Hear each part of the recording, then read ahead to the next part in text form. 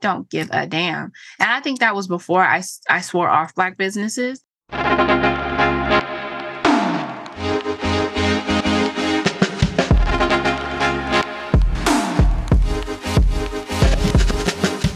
the hell? Happy New Year, niggas. Happy New Year, niggas.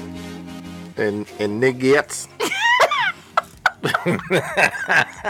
Don't say niggas. Oh, yeah, them niggas. Don't You always say gotta niggas. include the ladies. You know something that you brought up that I didn't realize? What? And I guess when asked across say fellas all the time. Yeah. You know what I mean? Like he got to start saying both. Yeah, he do, because he says fellas and ladies at the end. Slap that like button like your mama taught you right. Right. But he says fellas throughout his videos. That's sexist. Asked across. Yeah, you do gotta. There are lady gamers. There's my lady G. nerds Like, too, and we matter, okay? Yeah, you definitely. There's gotta. more of us, so we'll make your pockets fatter. Lady nerds matter because we make your pockets fatter.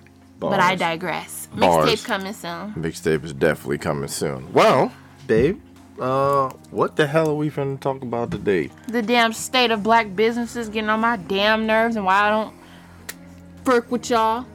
I'm gonna just say it. But I'm gonna explain. We gonna explain. So that's what it is. Yep, that's all. She basically said it. Y'all. Everybody just got. You'll hear it. Everybody just got to do better. That's pretty much what that is. But that's it. That's it. Listen up.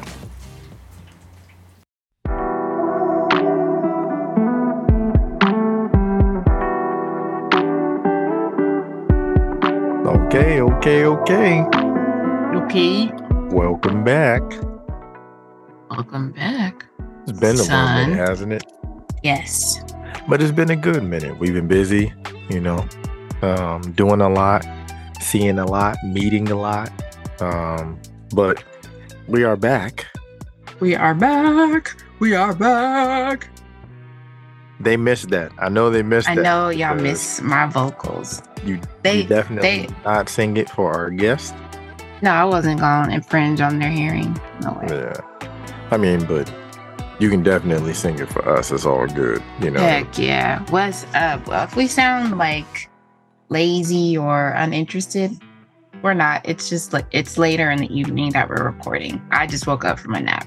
So Yeah, and it's later in the day than we normally do. Sometimes we've done them. sometimes this I late think at with night. Dr. Dave and Lydia, we did record into the later out. Well, no, I think we started earlier, but then we got so into our conversation that it ended up going a little later. But all in all, we're here, and I'm happy to be back. I'm so glad. I was excited to do this. We have been talking about doing this for obviously a long time, but we had been talking about doing it for like the past few days, and so stuff just kept getting in the way. And so I'm glad that on our rest day, we're actually able to do this, which we enjoy. So it's a Same. restful activity. Yep.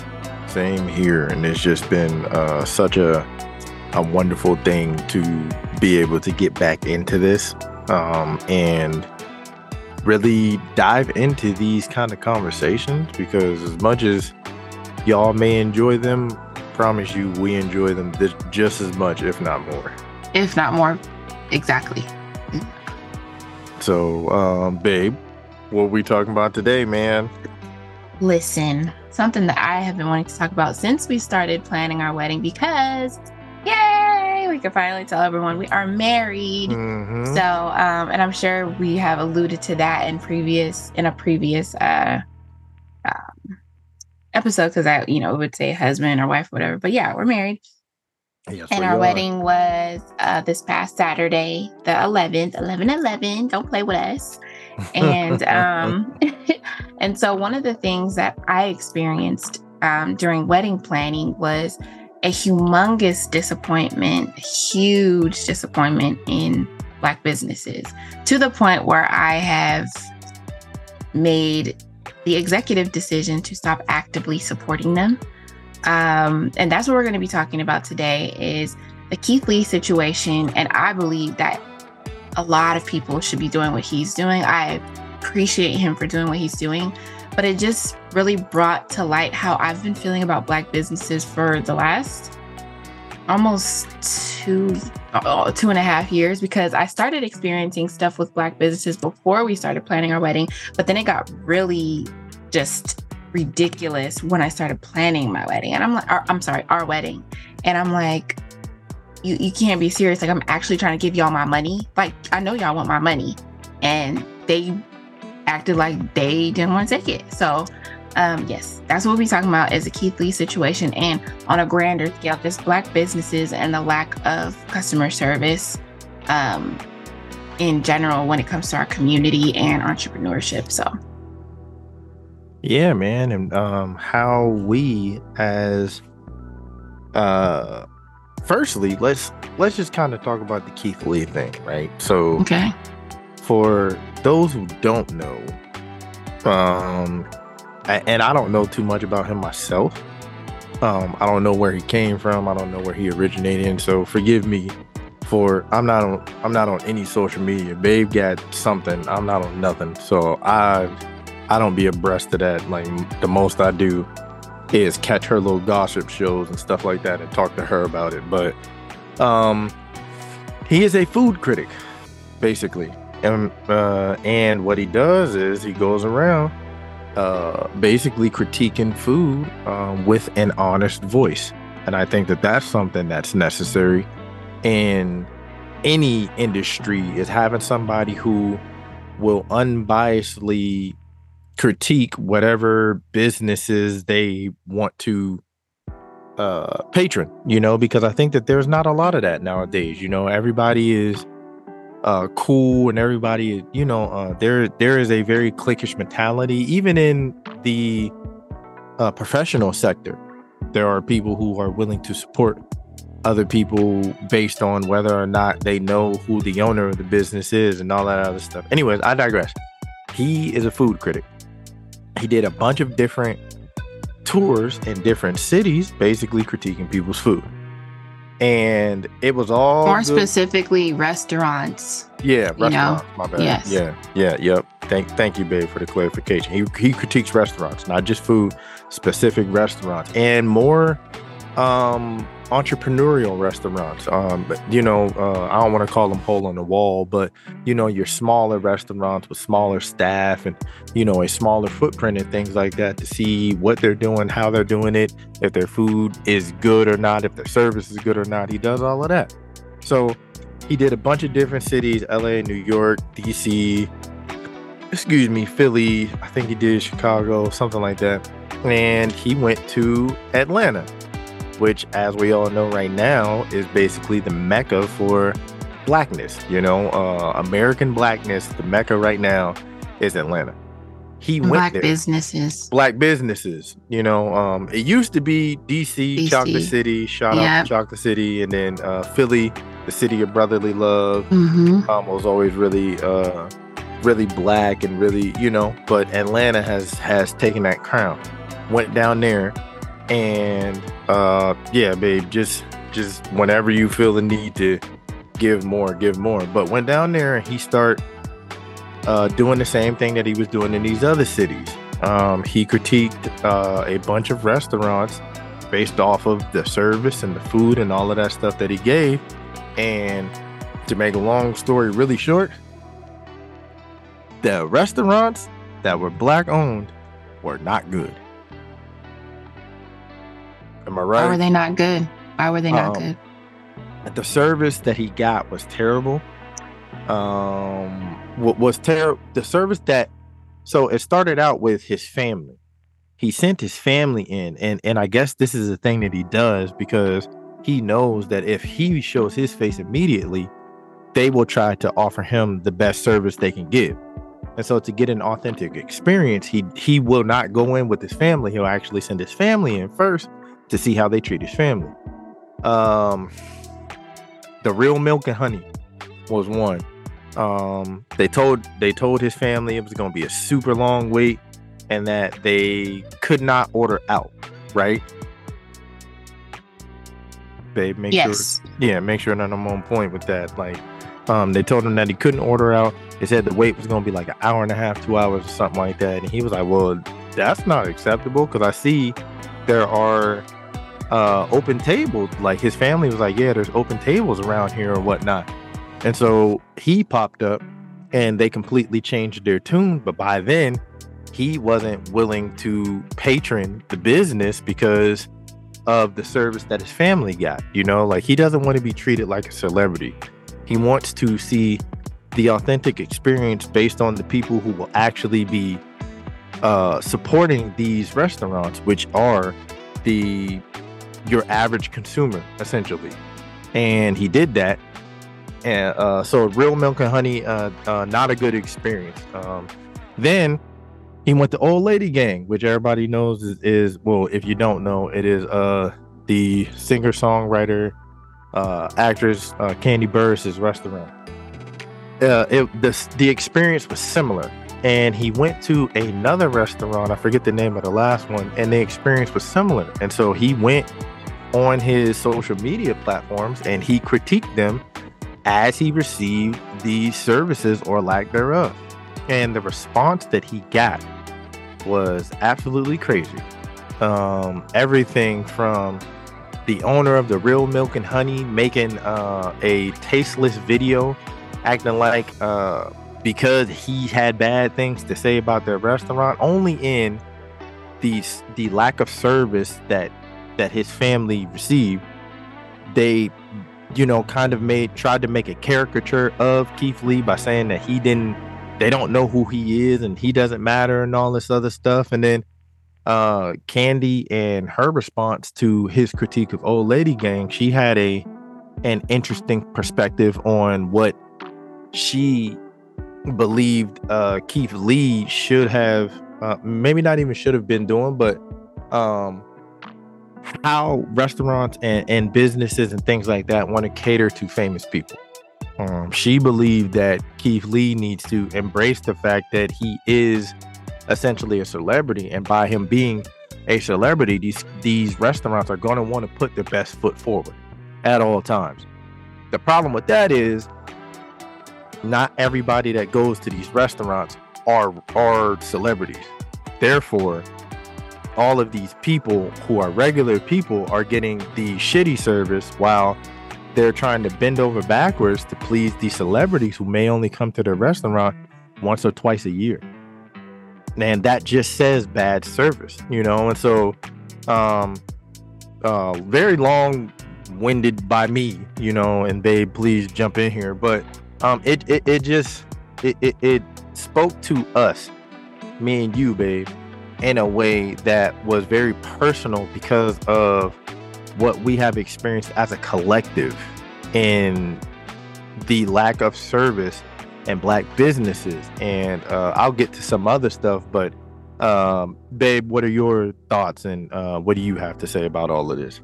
First, we'll kind of backtrack. So Candy's comments about, oh, well, they should be happy that, or he should be happy that we're giving him the special treatment. And she said something along the lines of, you know, people are happy to see him. They're taking pictures with him, stuff like that. Okay, so let me give you an example of how that's not true. I was, you know, I being from California, you do tend to see quite a bit of celebrities depending on where you are. Some, you know, often in LA, and then, you know, when we moved out here, there's still some. So we were at a Denny's in a city that, you know, you wouldn't think that celebrities would really frequent, me and my auntie, and we were sitting at Denny's already enjoying our food. The security guard for Bill Bellamy comes up to us. We're just sitting there having a good time talking, chatting it up, me and my auntie. He comes up to us and asks us, hey, Bill Bellamy is here, do you want to take a picture with us?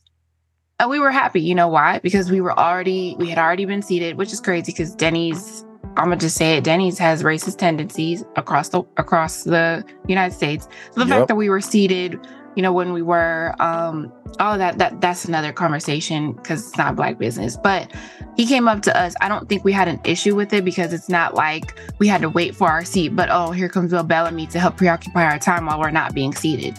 So no, people don't want their time distracted by a celebrity for the most part. They want their service. And then, oh, by the way, a celebrity's here. We were at the Wynn last year and Candy Todd, Don Juan, T.I., Tiny were there, but we were already seated prior to seeing them walk through the restaurant. So they were walking through. I'm pretty sure people were taking pictures of them, all that stuff. They were actually sitting behind us. So, you know, I don't tend to get very starstruck. So it wasn't like, oh my gosh, but it's, you know, oh my man, they're eating here freely, you know, same as us. They don't have like a bunch of bodyguards next to them and stuff like that. So it was cool to see that they were acting normal in a sense, that they weren't to me drawing a whole lot of attention. They were just walking through the restaurant and people obviously happened to notice them. But you had said, babe, to that situation, we don't know if Candy, T.I., Tiny, Todd, Don Juan, all of them, we don't know if they were given preferential treatment because we sat way before them. You know, we happened to see them come in. We don't know what the patrons who came after us and maybe were waiting in conjunction to the celebs that I just named. We don't know if they were waiting because of the celebrities, but all in all, I think honestly, people will want to know that their money is spent the same as everybody else's. We spend our money the exact same way. We deserve service the exact same way. And now backtracking even further to the first restaurant you named, I thought that we agreed we weren't going to say the restaurant's name, so we didn't give them more publicity, but it's fine. I'm going to just piggyback off of that. So if you guys go look up the Real Milk and Honey, their house rules, I'm sure a lot of y'all listeners have seen them, their rules, but let's break these rules down. Number 1, we guarantee great food. Everything else is left to chance. Parentheses, we try our hardest though, we really do. That's subjective. How can you guarantee great food to a diversity of palates? Yeah, so if we don't like it, and that's going to jump to another rule of theirs. If we don't like it, now your subjective idea of your food is the rule. You guarantee great food. So if I don't like it, then you should guarantee that it's great for me. That's the problem. So if I don't want to sit here and argue with you as the restaurateur, the waiter, the chef, whoever you are, that the food is not great. It's my interpretation of what great is. Any other restaurant you go to, they will make sure that it's to your satisfaction. You can't guarantee something based off of what you believe tastes good as the restaurant owner, the chef, whoever. Now there are excellent chefs out there that know that they can whip something up really well, but it still should always be a margin of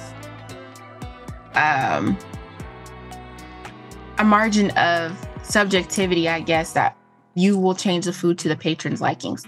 Number 2, we do not provide individual checks. However, we will allow up to 3 forms of payment. I understand that to a degree.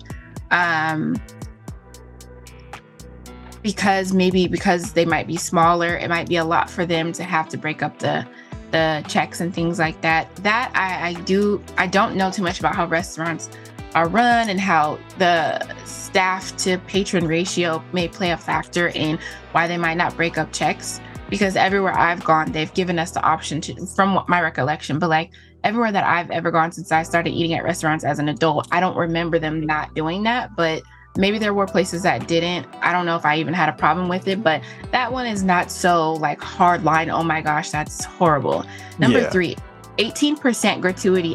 This is ridiculous. 18% gratuity added to parties of 5 or more or checks larger than $75. Okay, remember number 1 as a rule and number 3, this one that I'm reading, 18% gratuity added. So you're telling me your service, I'm already seeing your service is whack because you have all these rules that don't align with positive customer service, but you're adding 18% like you're worth 18% gratuity. You might be worth 1%, if anything. I can't stand tipping culture because you're telling me I should give you extra money even if your service was poor. That indoctrination is horrific to me. I don't think you should. I have wanted to tip people in businesses that don't allow their representatives to be tipped. Yeah. When I worked at Verizon, they didn't allow it. We made a lot of us made a lot of money, but people would still, slide us something anyways because they felt like our customer service was good. Because when you go into when I worked at Verizon, people would say it felt like you were walking into a used car sales lot. And when you would get that, it's crazy. I don't feel that way, but of course I worked there for several years. So from my perspective, it's different, but people would always say that. And then when they would get me or like one of my like-minded colleagues, they say, you make this feel completely different from the experience I've had, coming into a a cell phone carrier. So 18% gratuity, that's ridiculous because might not be worth that. And you're forcing people to tip even if the service is subpar, which I know that it was at this time. 4, no modifications to any of the menu. This is absolutely ridiculous. Wait. Before you even get there, 18% gratuity added to parties of 5 or more or checks larger than. I actually went to their website. Yeah, but are you jumping to another rule? Nope. I'm about to go back. I'm not going forward. I'm going back. Okay. So, 5 or more checks larger than. On their website, it says 105. On that list, it says 75. It says 75. Okay, so they must have upped it. Like they must have caught a lot of backlash and they upped it. Whatever the case may be. Okay, that's interesting because they're adding gratuity when in Rule 1 it says we guarantee great food.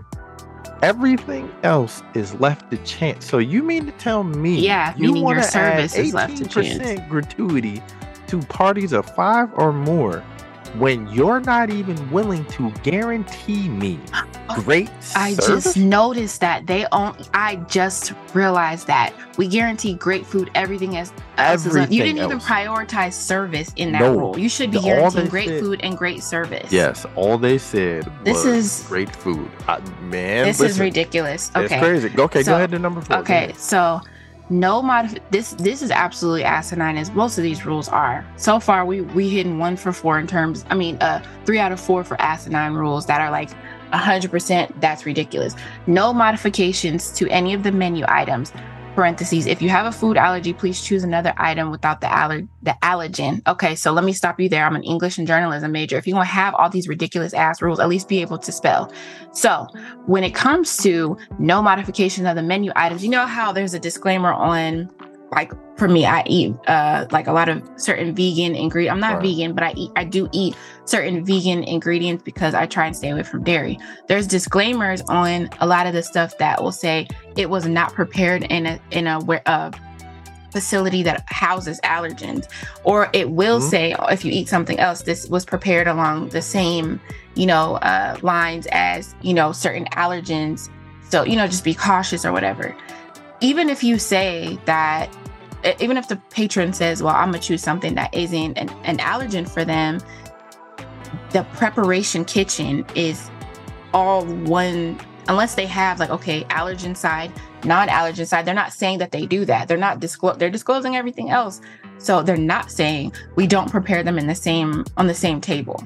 So even if they pick something else, the dust of that allergen could be in the alternative food. Yep. That's ridiculous because people have allergies and you're not guaranteeing their safety. How are you how do they not have a C or D rating for this? That should not even be legal. Yeah, that in and of itself is a problem. You can't guarantee that you're going to prepare any of my food on non-allergen surfaces. You don't say that because we guarantee great food. Everything else is left to chance. I'm going off of what y'all saying. Y'all said. Basically, what y'all saying is it don't matter, or we're not going to guarantee that we will prepare your food in a way that will be in an environment free from any allergens that might cause you issues. But then you want to tell me that I can't make modifications to it? So I'll say this. So that list that you're reading out of, I actually went to their website and it's a little different. I was wondering if what you were reading was going to be different because this was pre Keith Lee and all of that humility that came with that. So this must be post Keith Lee because let me read to you what it says now. No modifications to the top 10 brunch menu signature items. And so they changed that and went from just basically but then there is still another rule. We'll get to it, but there's still another rule. So are the first 4 rules that I read, the first 3, are those any different from what I just read? So every time I read a rule, tell me on your end if it's different from the pre-Keith Lee rule list. Okay. I definitely will. So rule number 1 is exactly the same. Okay. Rule number 1 is exactly the same. Rule number 2 is exactly the same. Rule number 3 is a little different. The only thing they changed is checks larger than $75. Now it's checks larger than 105. Okay, That's and still, so then number 4. Number 4 is top 10 brunch items. Okay. Yeah, it's top 10 brunch items. Okay. All right. So moving on to number 5. Be nice. Okay. Well, you can't ask for what you don't bring to the figurative and literal table. Be nice. None of these rules say you're nice. You're not doing anything to accommodate the people paying for your services, paying for your food, paying for all of this stuff. You're asking and this is the problem I have with Black people. Can dish it out, but can't take it. I can't stand when I come across, especially on the phone, customer service, and it's mainly on the phone, actually. I will get somebody rude as hell on the phone and I dish out what they give because I'm a Gemini. I don't know other Geminis that are like this, but one thing I do know is the limited knowledge I have about zodiacs or how little I delve into the zodiac thing. I do know that Geminis are very prone to dish out what is given. So if you're stank, I'm stanker. And that is the one thing that I have to work on, because when I get people on the phone, I start off very bubbly, very nice, because why not, right? Kindness is free. So I start off very nice. And as soon as I hear stankness, I give them one chance to cross me. That's it. That one chance is up real quick. And if they're stank, I'm stanker. And then they have a problem with me. And it's crazy. Like, you don't hear yourself, ma'am or sir. Most of the time it's a woman. You don't hear yourself. You don't hear why you would provoke someone to be like this. I was like it at Verizon too. At Verizon, if someone was rude, I'll be rude back. And then a lot of times what would happen in the store was, and maybe it was just a presence, you could feel the person's energy, you could see their demeanor shift, my demeanor shift. They would start being nicer. And then I would get like, I'm sorry, I just had a bad day or whatever. And I would tell them like, but that has nothing to do with me. I would say it, professionally, jokingly, whatever, but I was serious. That has nothing to do with me. I'm just trying to help you, whatever that is. Like, if you want me to be a very brief confidant for you while I'm helping you and slanging these cell phones or whatever, then I'll do that. But I don't deserve whatever it is going on in your world. That has nothing to do with me. And I'm working through that because my therapist told me, don't take it personal, because it was probably like that with other people. I get that, but not me. So being nice is something that you have to be able to dish out as well as receive. If someone isn't giving it to you, then you should call it out. With these Black businesses, they want our money, but they don't want to give the respect and the service that comes along with it. So I really have a problem with Black businesses, Black people in customer service who don't know how to be nice, but then have a problem when it's reciprocated. No, you might cross the wrong person on the wrong day. Or the right person on the wrong day, or however you want to phrase that. That is something that we need to do. I don't care. I've heard people say, well, especially for Black women in customer service, well, it's already hard being a Black woman and they're in a job that is treating them poorly. It doesn't matter, because sometimes I've been told I sound like a white girl on the phone, but if you can tell that I'm a sister like you or akin to you, then give me some grace that you wouldn't give the white folks. Give me some grace that you wouldn't give the Asian folks. You know what I'm saying? Like, I don't deserve that, because just as hard of a day you're having, I'm probably having a hard day too. I choose how I project that. No one deserves what I have dealt with on my personal side. Nobody except the people dishing that out. I do not deserve whatever personal or professional issues. Yeah, okay. At a restaurant, it's really, and this is something that Impressive was saying that was irritating me. I know it's hard, staff and restaurants, they have a hard time. You chose to open that. That was a choice. You chose to go into that business. You chose to deal with whatever comes with that. So for me in the fitness space, wellness space, I have people make excuses. The whole story, babe. But, just on the surface, I have clients who don't want to do the work. I have clients who make excuses. I have clients who, do other things outside of what I've told them to do. This is what I chose, and I get very frustrated. But what I don't do is I don't lash out at other people, and I don't take it even out on my clients. I'm hard on them because I care, but I don't take that out on them and project negativity on them. Being nice is not a rule you should have unless you first are administering it. So I could go on and on about that, but number 5, please. Okay. Yeah, be nice. I mean, let me just say this.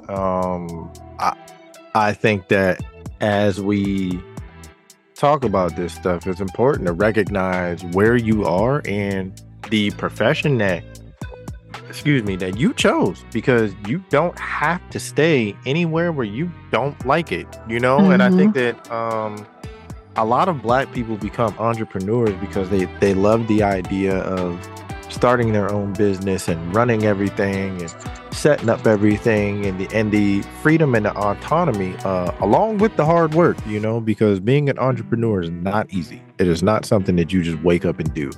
At the same time, though, understand that as an entrepreneur, what you are going to do is serve people.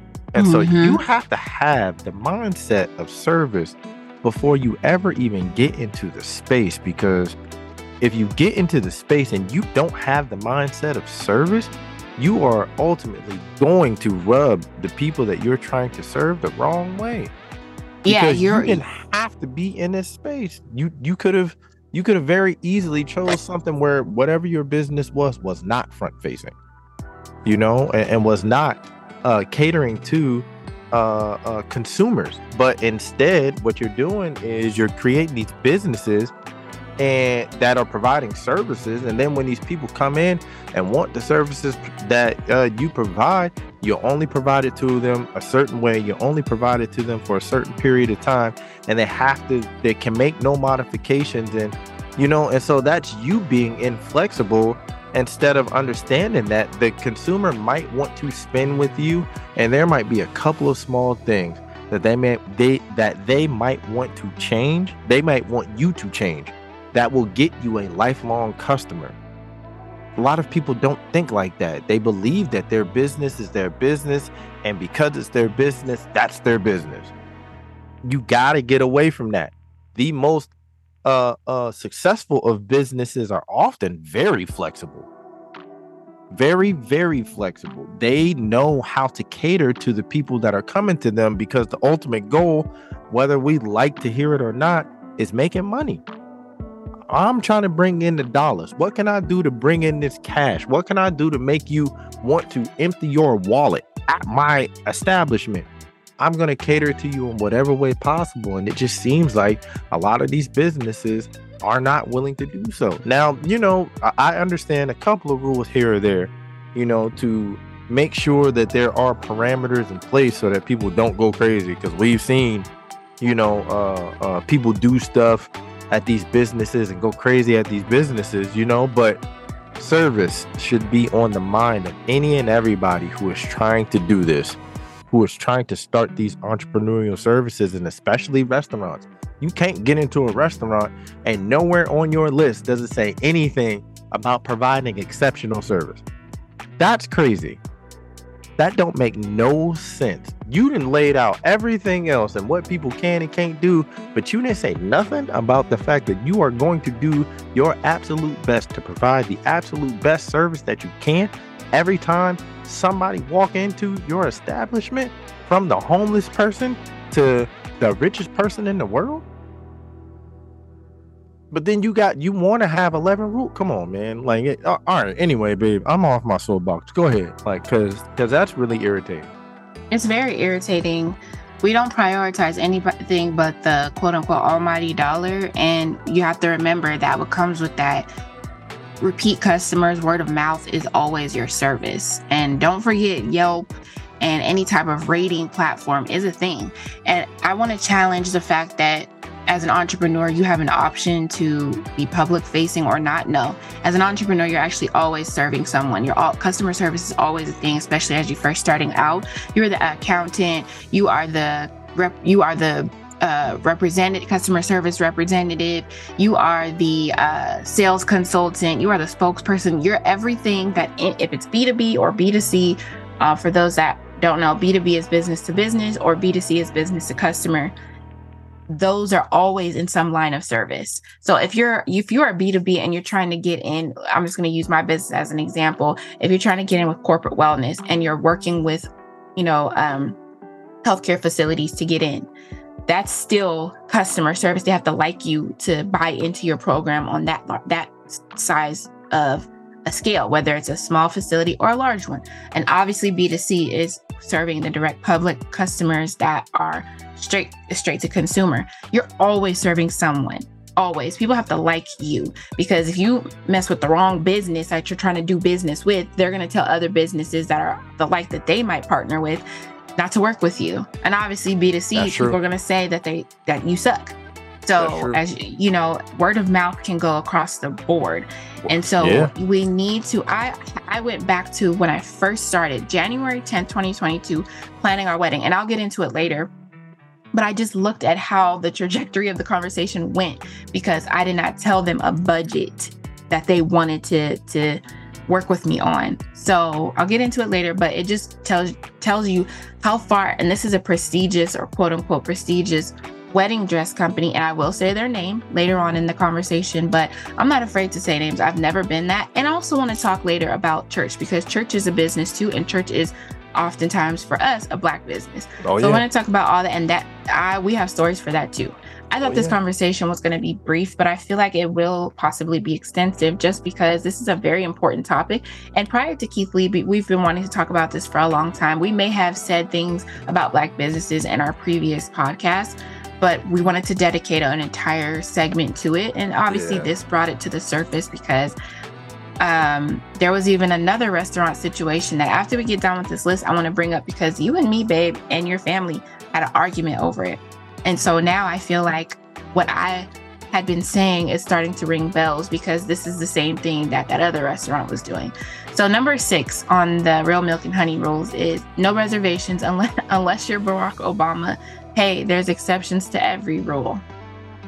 That's crazy. Sure, Barack Obama, with the prestige that he and his queen, Michelle Obama, would not even dignify this restaurant with this type of outlandish set of bylaws, right? Yeah, because it just screams elitism, right? Like, that's what it says to you.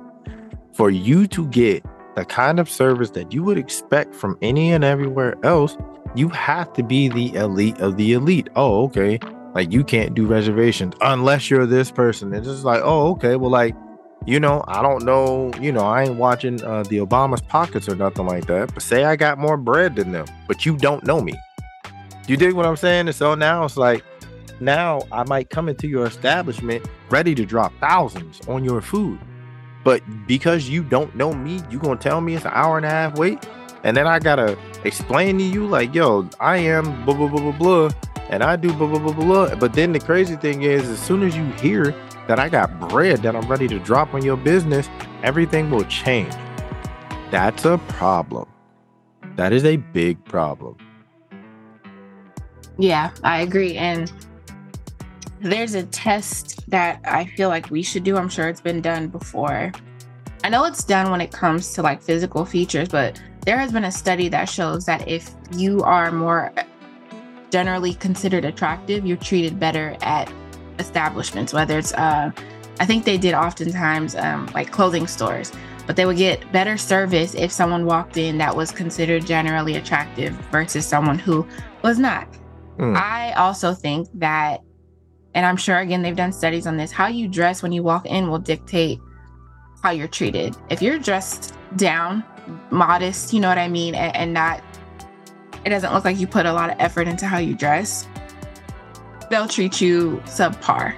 If you're dressed to the nines and you look like a lot of Black people are hood rich, so you walk in looking like you have something when probably that all the money that you got is on your body, you know, and that's true too. You're treated, better. But I would say that should be something to experiment with even further if they haven't done so already. Because if I do, let's just say I do have more money than, someone of common, well-known prestige and reverence, and I dress down, am I now going to be treated differently because I don't look like it? Well, I'll have you know that a lot of rich people try, a lot of savvy, and it's mostly not, I would say mainly not Black people, but non-Black wealthy people tend to dress down because they tend to be aware of what an investment is, and it's not clothes, it's not cars, it's not shoes. They have the properties and, the investments and the, all of that stuff. Whereas we tend to put our money into things that depreciate, and that's where community education and information needs to be more prominent. But we tend to reflect our money or lack thereof on our person. So and a lot of that has to do with us as a people, sure. But then a lot of it is societal programming as well. You know what I mean? And you know, so like don't get us. We'll drive down that road another time.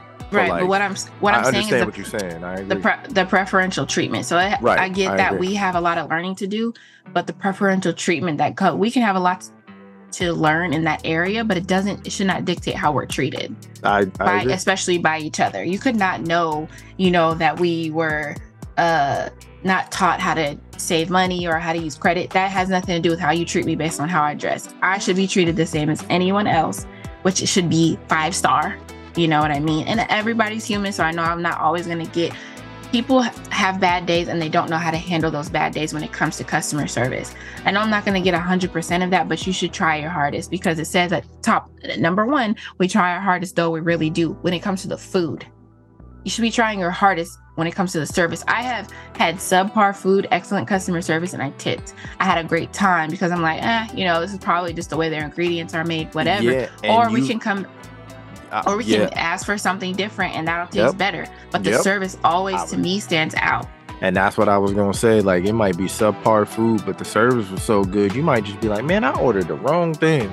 Let me go. Well, next time, you want to eat, we can try that. We'll try something different to see, like, if we rocking with it or not. Because we may not be rocking with it. We may not like it.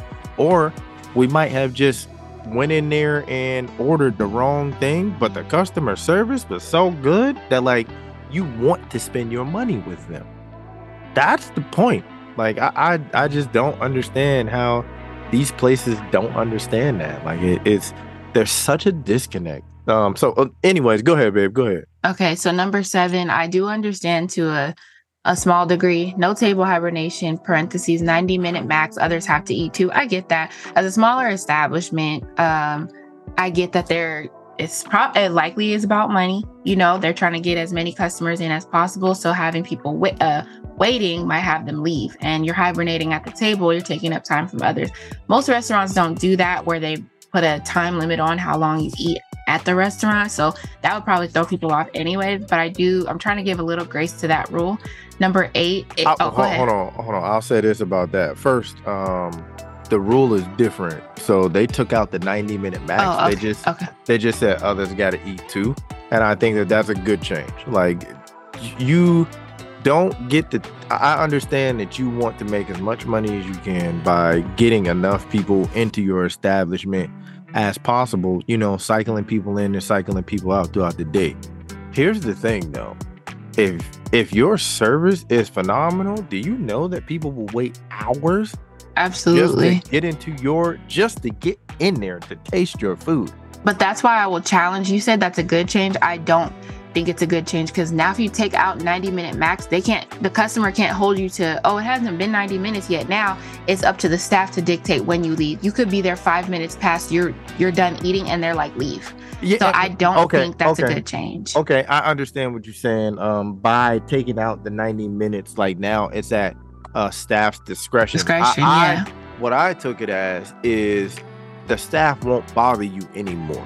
Like, once 90-minute hit, like, the staff is basically timing you, like, okay, by this time you need to be been paid. I feel like people would lose track though. At 90 minutes, I feel like staff would lose track because they're doing other things. If there's no time limit, then they could just come up to you like, we watched them, they're done eating, you gotta go.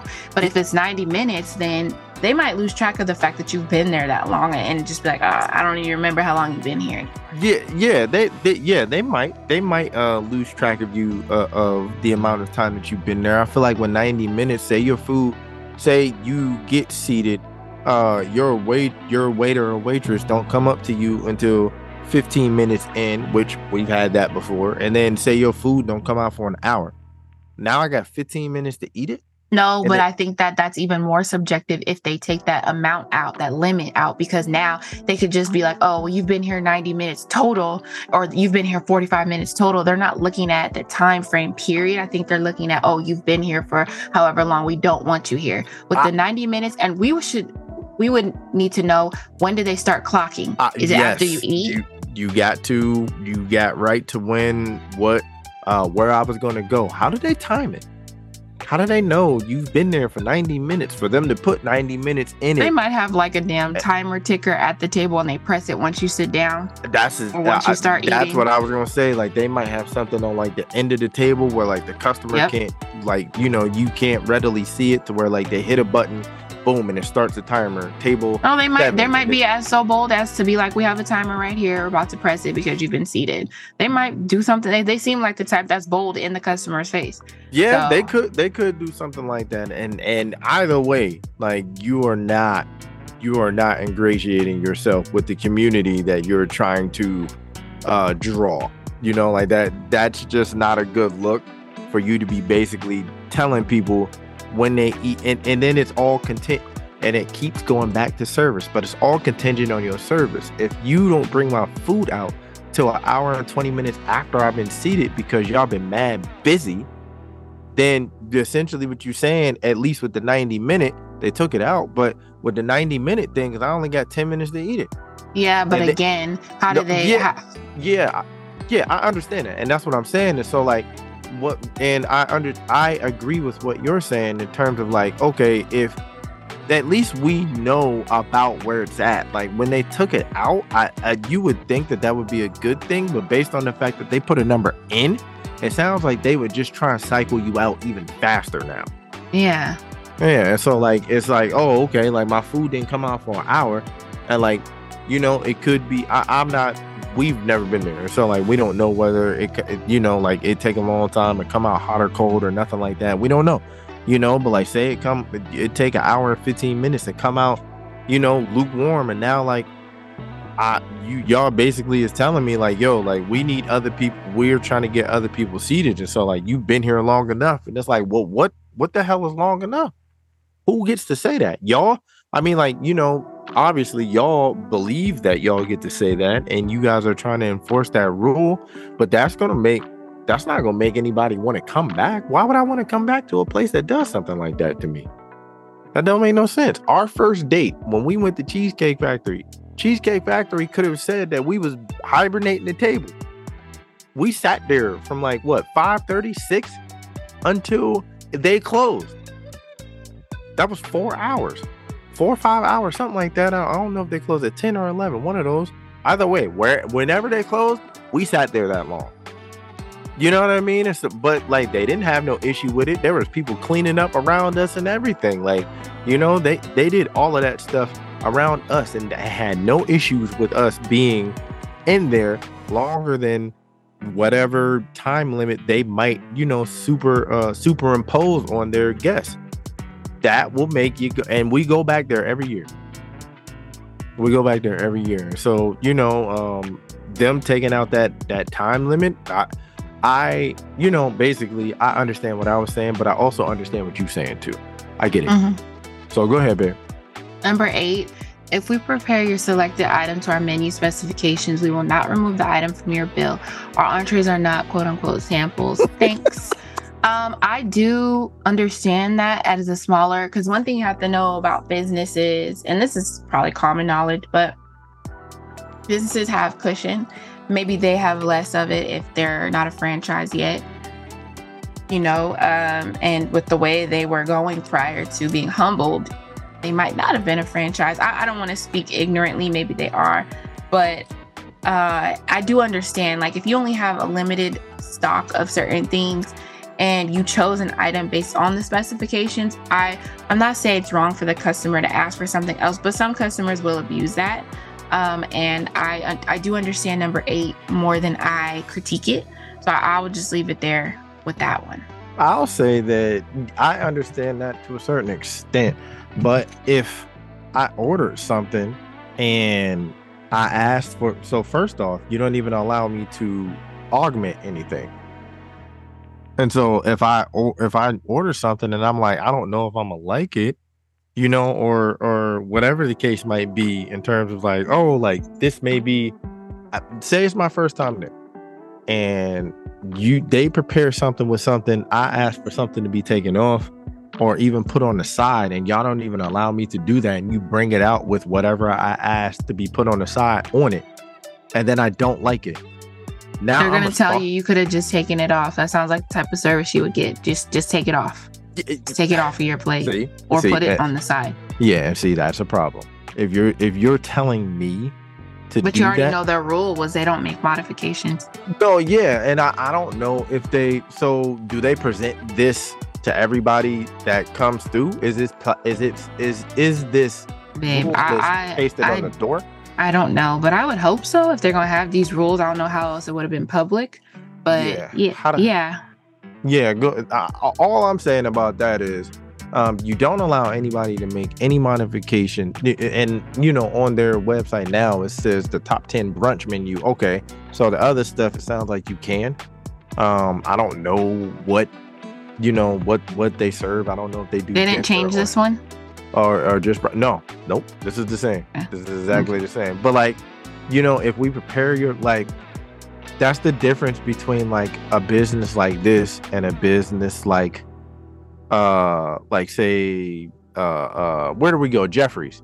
If we would have said that we didn't like what was sent, now I understand, because it's okay, Jeffrey's mad upscale, you know what I mean? You ordering we had lobster and some more stuff that mess was fire. But they probably make more, or maybe they don't. We don't know. You know what I mean? But they are willing to modify anything in order to leave the customer happy. Jeffrey's is, at least to my knowledge, Jeffrey's is white owned. It's not. I'll say it's not black owned. So no, I'm not talking about it being black. Oh, okay. Yes, yeah. I understand what you're saying. Yeah, they're white owned. You know what I mean? And they understand that that dollar is what we trying to get. So but we don't want to assume they're white owned. They're not.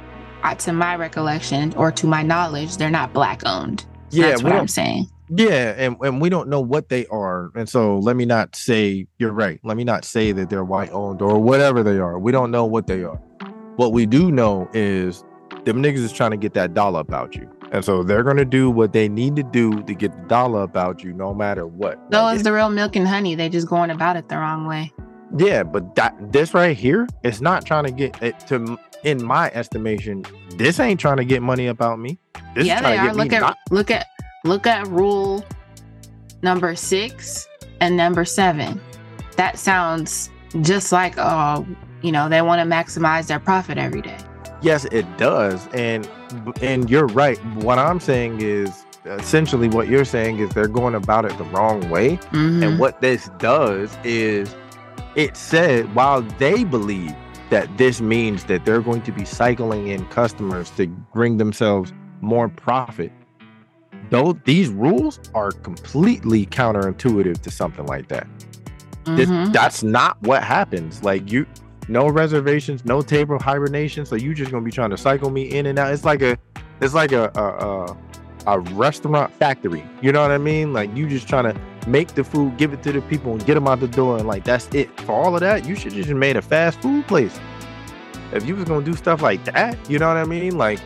That place, man. They don't care. The dollar is what they're trying to get, and the service, they know that the service is how you get it. Because I want to go back to Jeffrey's, don't you? Absolutely. Yeah, I would have no issues going to Jeffrey's, and Jeffrey's is an hour and some change away from us, almost 2 hours. I don't have no problem driving up there, none. Because it was that good, it was that cool of a place. You know what I mean? And so that place is trying to get your dollars. They're trying to get your dollars, but differently. And what it's saying to me personally, is they don't want no money. Yeah. These rules say they don't want no bread. They're not trying to get no bread. You know what I mean? So go ahead to number 9. Okay. Number 9, no parties larger than 4. So I told y'all to remember what number was it? 3. Okay. Remember number 3, 18% to 5 or more. Okay. So number 9 is no parties larger than 4 on days that end in Y. Parentheses, we're a small place, and when we get busy, large groups are hard to accommodate. We do not push tables together. Now, the parentheses would be fine if you didn't contradict And the whole rule would be fine if you didn't contradict yourself with 18% gratuity added to parties of 5 or more. No parties larger than 4 on days that end in Y means the whole week.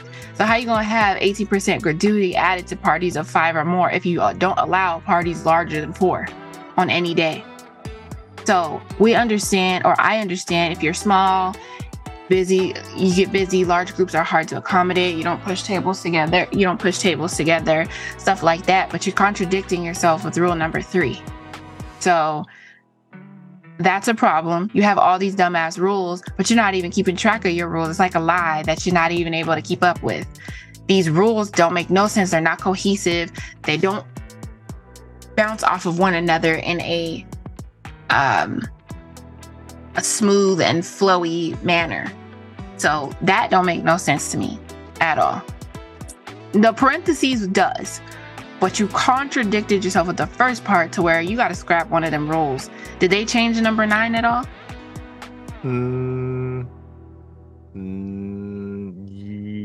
Yes.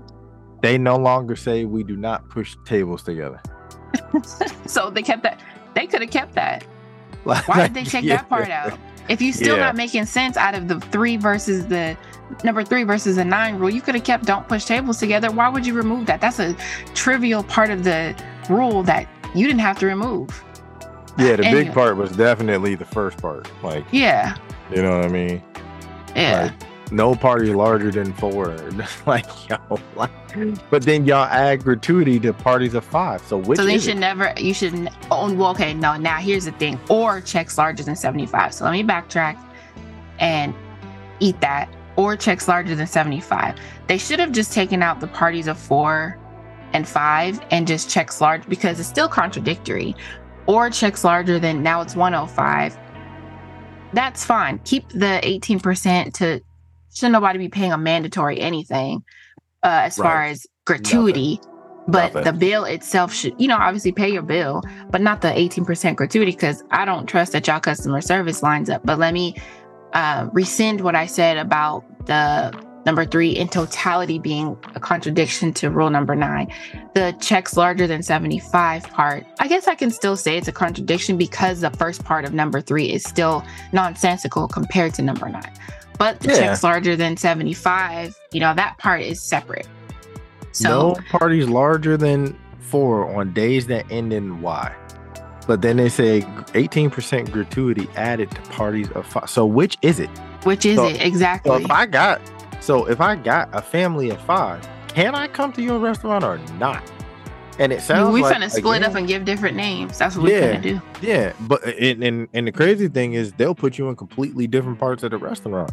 You know what I mean? Like, I guess they took we do not push tables together, but like that's the inconvenience. Like if I got a family of 6 and I'm trying to come, and I don't have no budget, I'm just trying to come and patron your restaurant, and you telling me like I can't have my entire family sit together because y'all don't push tables together? That 18% gratuity would have been a hit at that point, because that check gonna be large. Yeah, and it's like, yo, just take out the no parties larger than 4, and it's like, yo, we'll add 18% gratuity. If you take that out, I promise you, people will be like, you know what?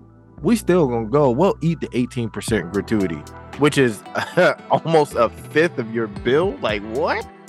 That's a lot of bread. But like, hey, some people would be willing to accept that if your service is phenomenal. All of the fine print people do not care about. They don't. Right.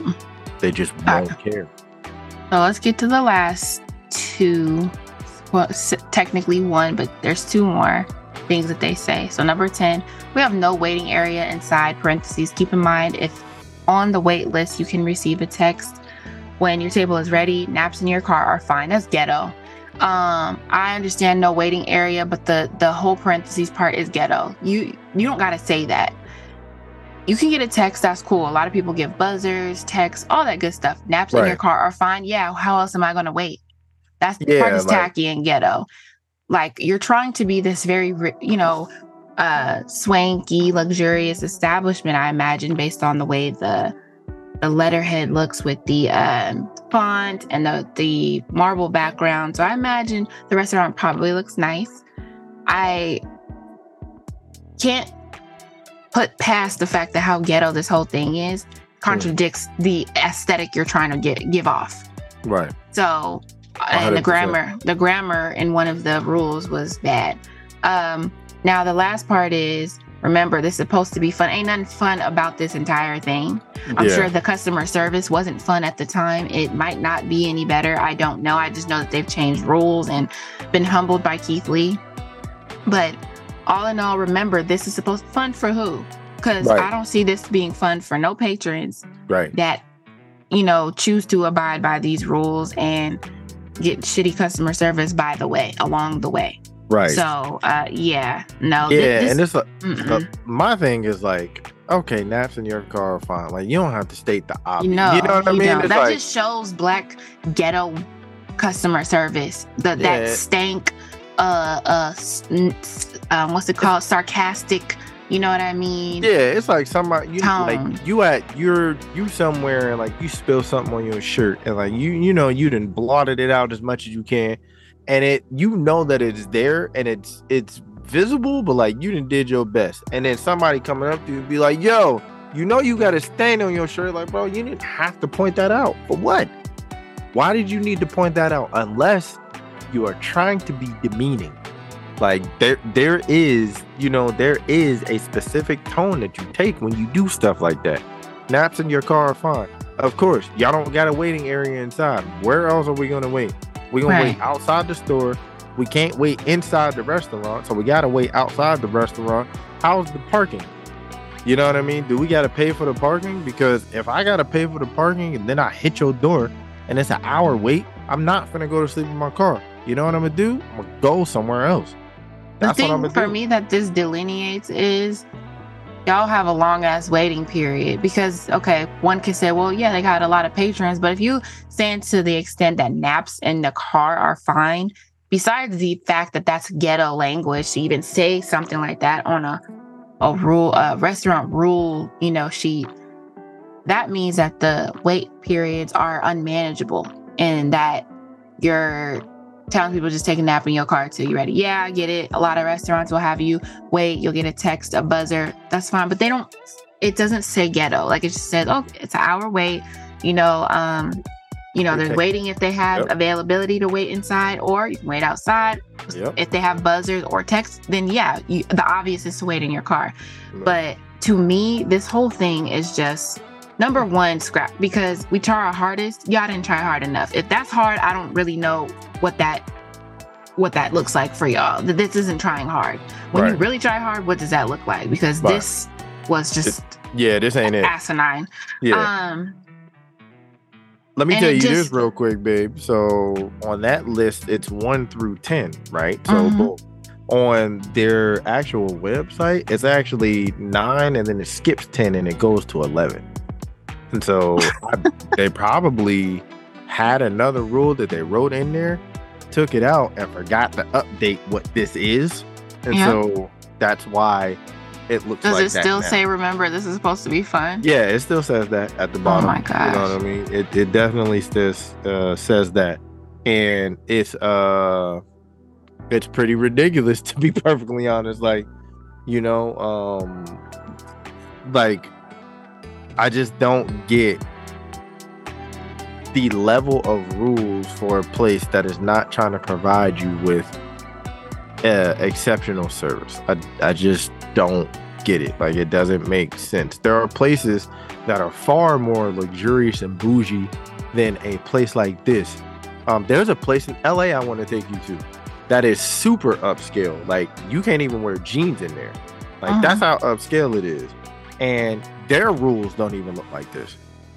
You know what I mean? Like, their rules are very simple. Like, yo, you can't come in wearing certain stuff, we ask you please to not be rowdy, because there are people who are eating, and we're going to give you exceptional service and great food, and we hope that what we do for you is enough for you to want to come back again and again.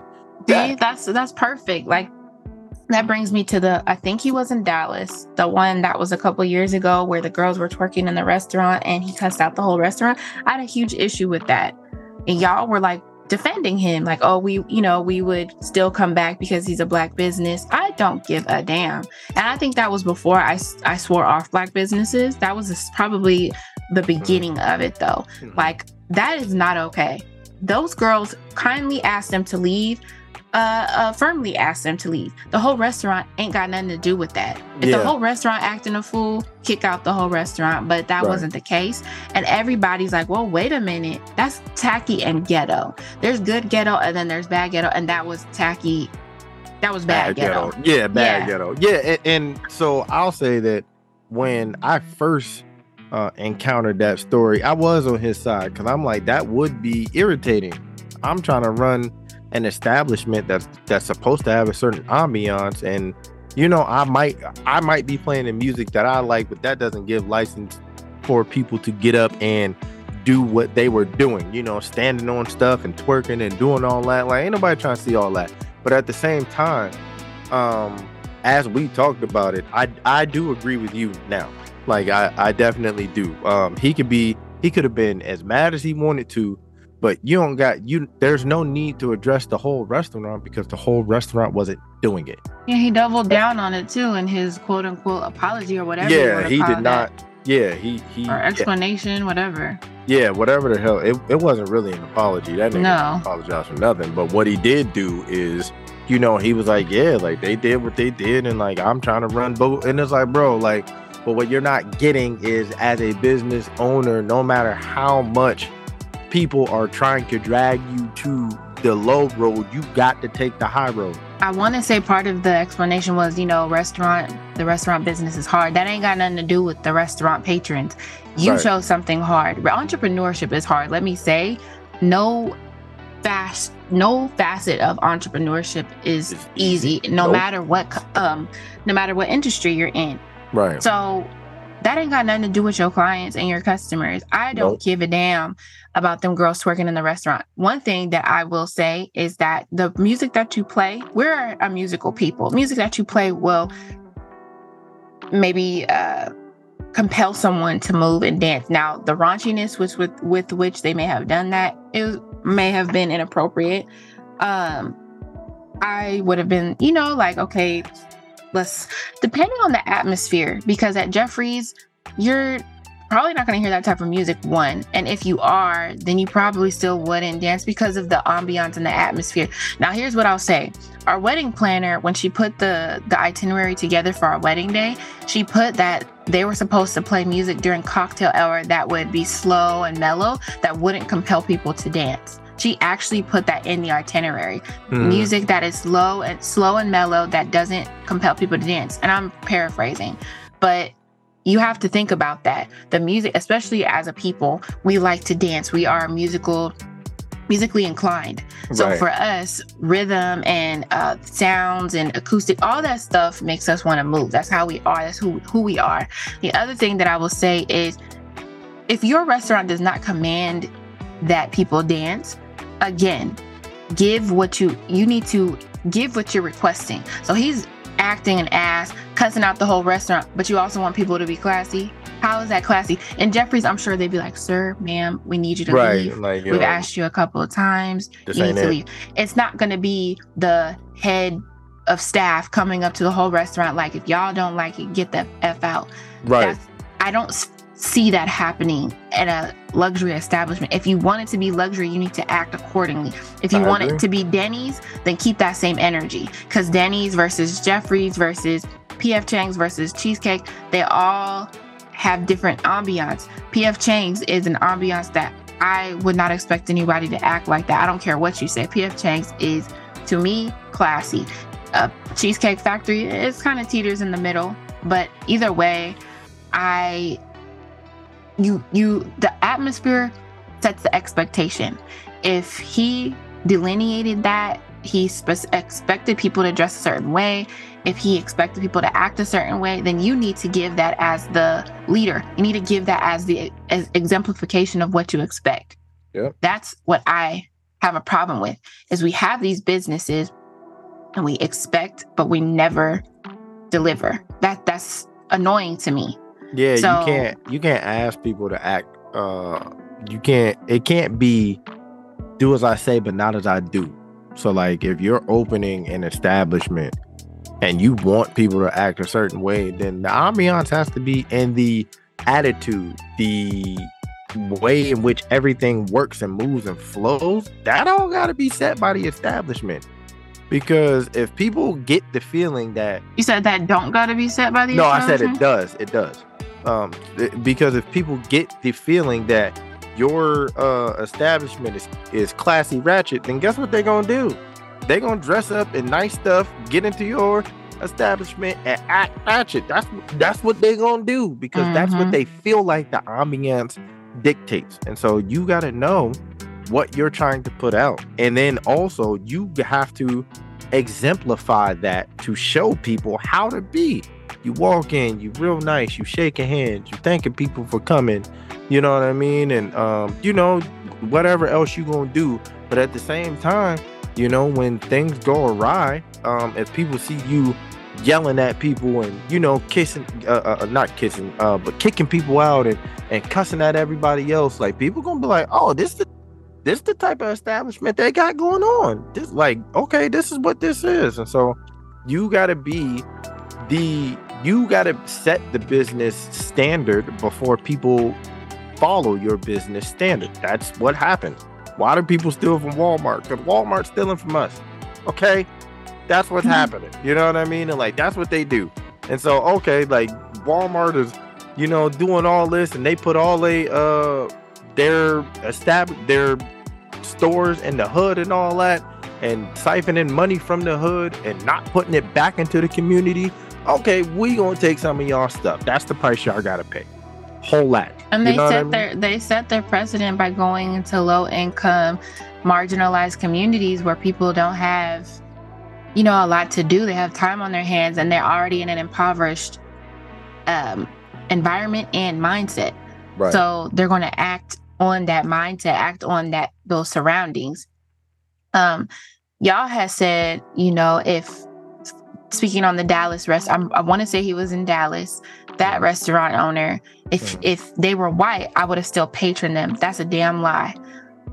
If they were white, if they were Asian, if they were anything, I'm not patroning nowhere that cusses me out for something I did not do. I'll cuss that nigga out, not pay, and leave. I did it at Denny's. Denny's gave me shitty ass customer service. I had ordered something. The lady was a bitch. She was mad to even take my order. She was white, and she was taking me and so-and-so's order. I had specifically asked for, I love pepper jack cheese. They had put American or cheddar or something on there. And I asked, you know, like, I did say that I did not want that on there. She didn't even say nothing to me. First of all, she took forever to come back to the table to even get our order or to follow up with us. When she did come back, I told her, like, this is the wrong cheese. You know, most restaurants remake your order. She took my cheeseburger. She had whoever scraped the cheese off, left remnants of the cheese, and then slapped on pepper jack and threw it on almost pretty much threw it on the table, if I'm being honest. Right. I was pissed at the customer service and pissed at the presentation of my food that was not handled correctly. I got the fuck up. I walked out, and the security guard, he was black. He was like, whoa, you can't leave. They started chasing me. I said, yes, the hell I can. First of all, that bitch has a bad attitude. Second of all, go look at my plate. It's not, the presentation is not something I'm paying for. And they were like, well, and then the manager wants to run cares about service then, like, okay, well, how can we make this right? I said, tell her to work on her fucking attitude and make sure that food looks better next time. I'm not sitting here. I'm not staying here. I'm not eating here. I'm not paying. And they were like, okay, yeah, okay is right, because you don't have no choice. Since then, I don't remember the last time I've been to a Denny's. So I don't do that. It's been ages. And I haven't been to a Denny's in a long ass time either. And go ahead. And like Best Buy was giving me a hard time round and around about price matching. They said they would price match, and it was like one day past the 14-day period. I had to spend hours in the Best Buy parking lot talking to customer service, getting their attention, all that stuff. The manager called me like, hi, you know, how can we make this right? On the spot, he changed it. See, he rectified the situation. That black business owner did not rectify. He doubled down on how he felt about the patrons of his restaurant and how he handled it. That's not rectifying anything. That's either you like it or you don't. That's what he said to the restaurant. Either you like it or you don't, in so many words. If you don't like it, you can get the fuck out. Verbatim, pretty much. So I'm not patroning that. if you're not trying to make it right, and you know what I'm saying? The Real Milk and Honey, he did do a video where he was like, this is the Keith Lee effect. This is what happens when you get humbled, so on and so forth. That's probably why they changed the rules. And I hope the service went along with it, because I can only assume that with this type of rule list, the service was subpar. I'm hoping with everything else that they were humbled by, their service is better. Even the body butters, their business. I love body butter, and I was at the time in love with supporting Black businesses. I bought from We the People, who's great. I still buy from them. Bought from Fenty, still great. I still buy them. Savage X, the body butter. I was buying from big and small Black businesses. I bought from the body butters, and I would, it would be weeks before I even saw a tracking number for my shipment. And I just wanted to know where my stuff was. This was during the pandemic, so I tried to give them grace. Like, okay, you're trying to catch up on orders or whatever. I was missing my order. I did not get a tracking number. So I looked up their number. I called. It was a Google number. So the Google Voice number you call cannot be, connected. So I kept calling, couldn't get him. I think I emailed them, or I did something through PayPal. I couldn't get them. So I found their Instagram, and I messaged under one of their posts, because I'm like, I don't know how else to get in contact with you. I'm not trying to make a scene. I'm just trying to get in contact with you. So I said, hey, I've been trying to reach you through your phone number and your email. I can't get you. Where's my order?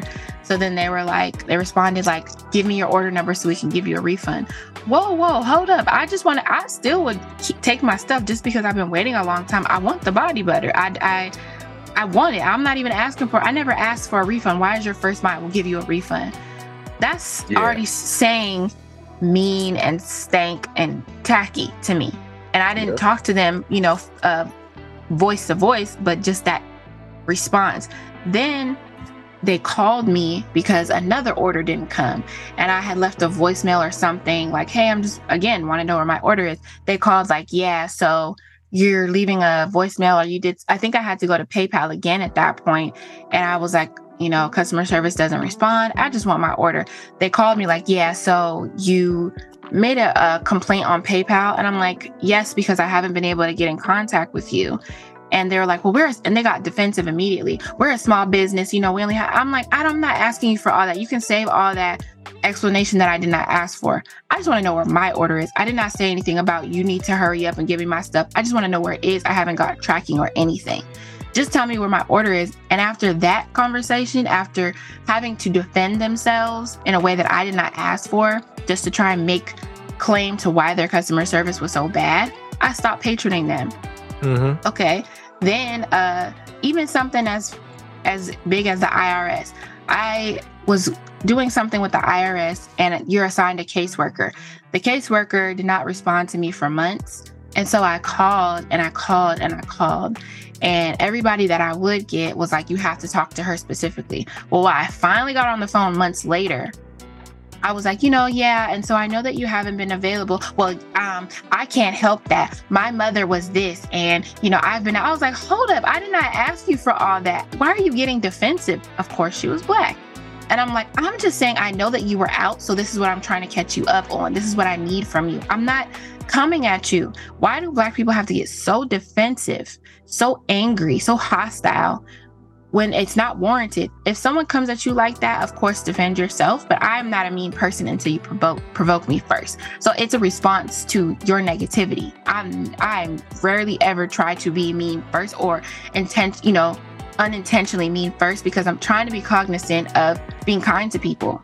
So those are just a few examples of customer service, business owners. I remember working for the beauty supply in my city, and he was a Korean business owner. So I worked for a Korean beauty supply. I still tried to, and I was like 19, 20, something like that. Even then, I was trying to support Black businesses. I went down the street to a Black-owned beauty supply to try and patron them. Now, Mr. Kim always taught us, when you have customers, every customer that comes in, you greet them. If you don't, you got in trouble. He was like, you didn't greet them. You did not say hi to them. They need to feel welcome.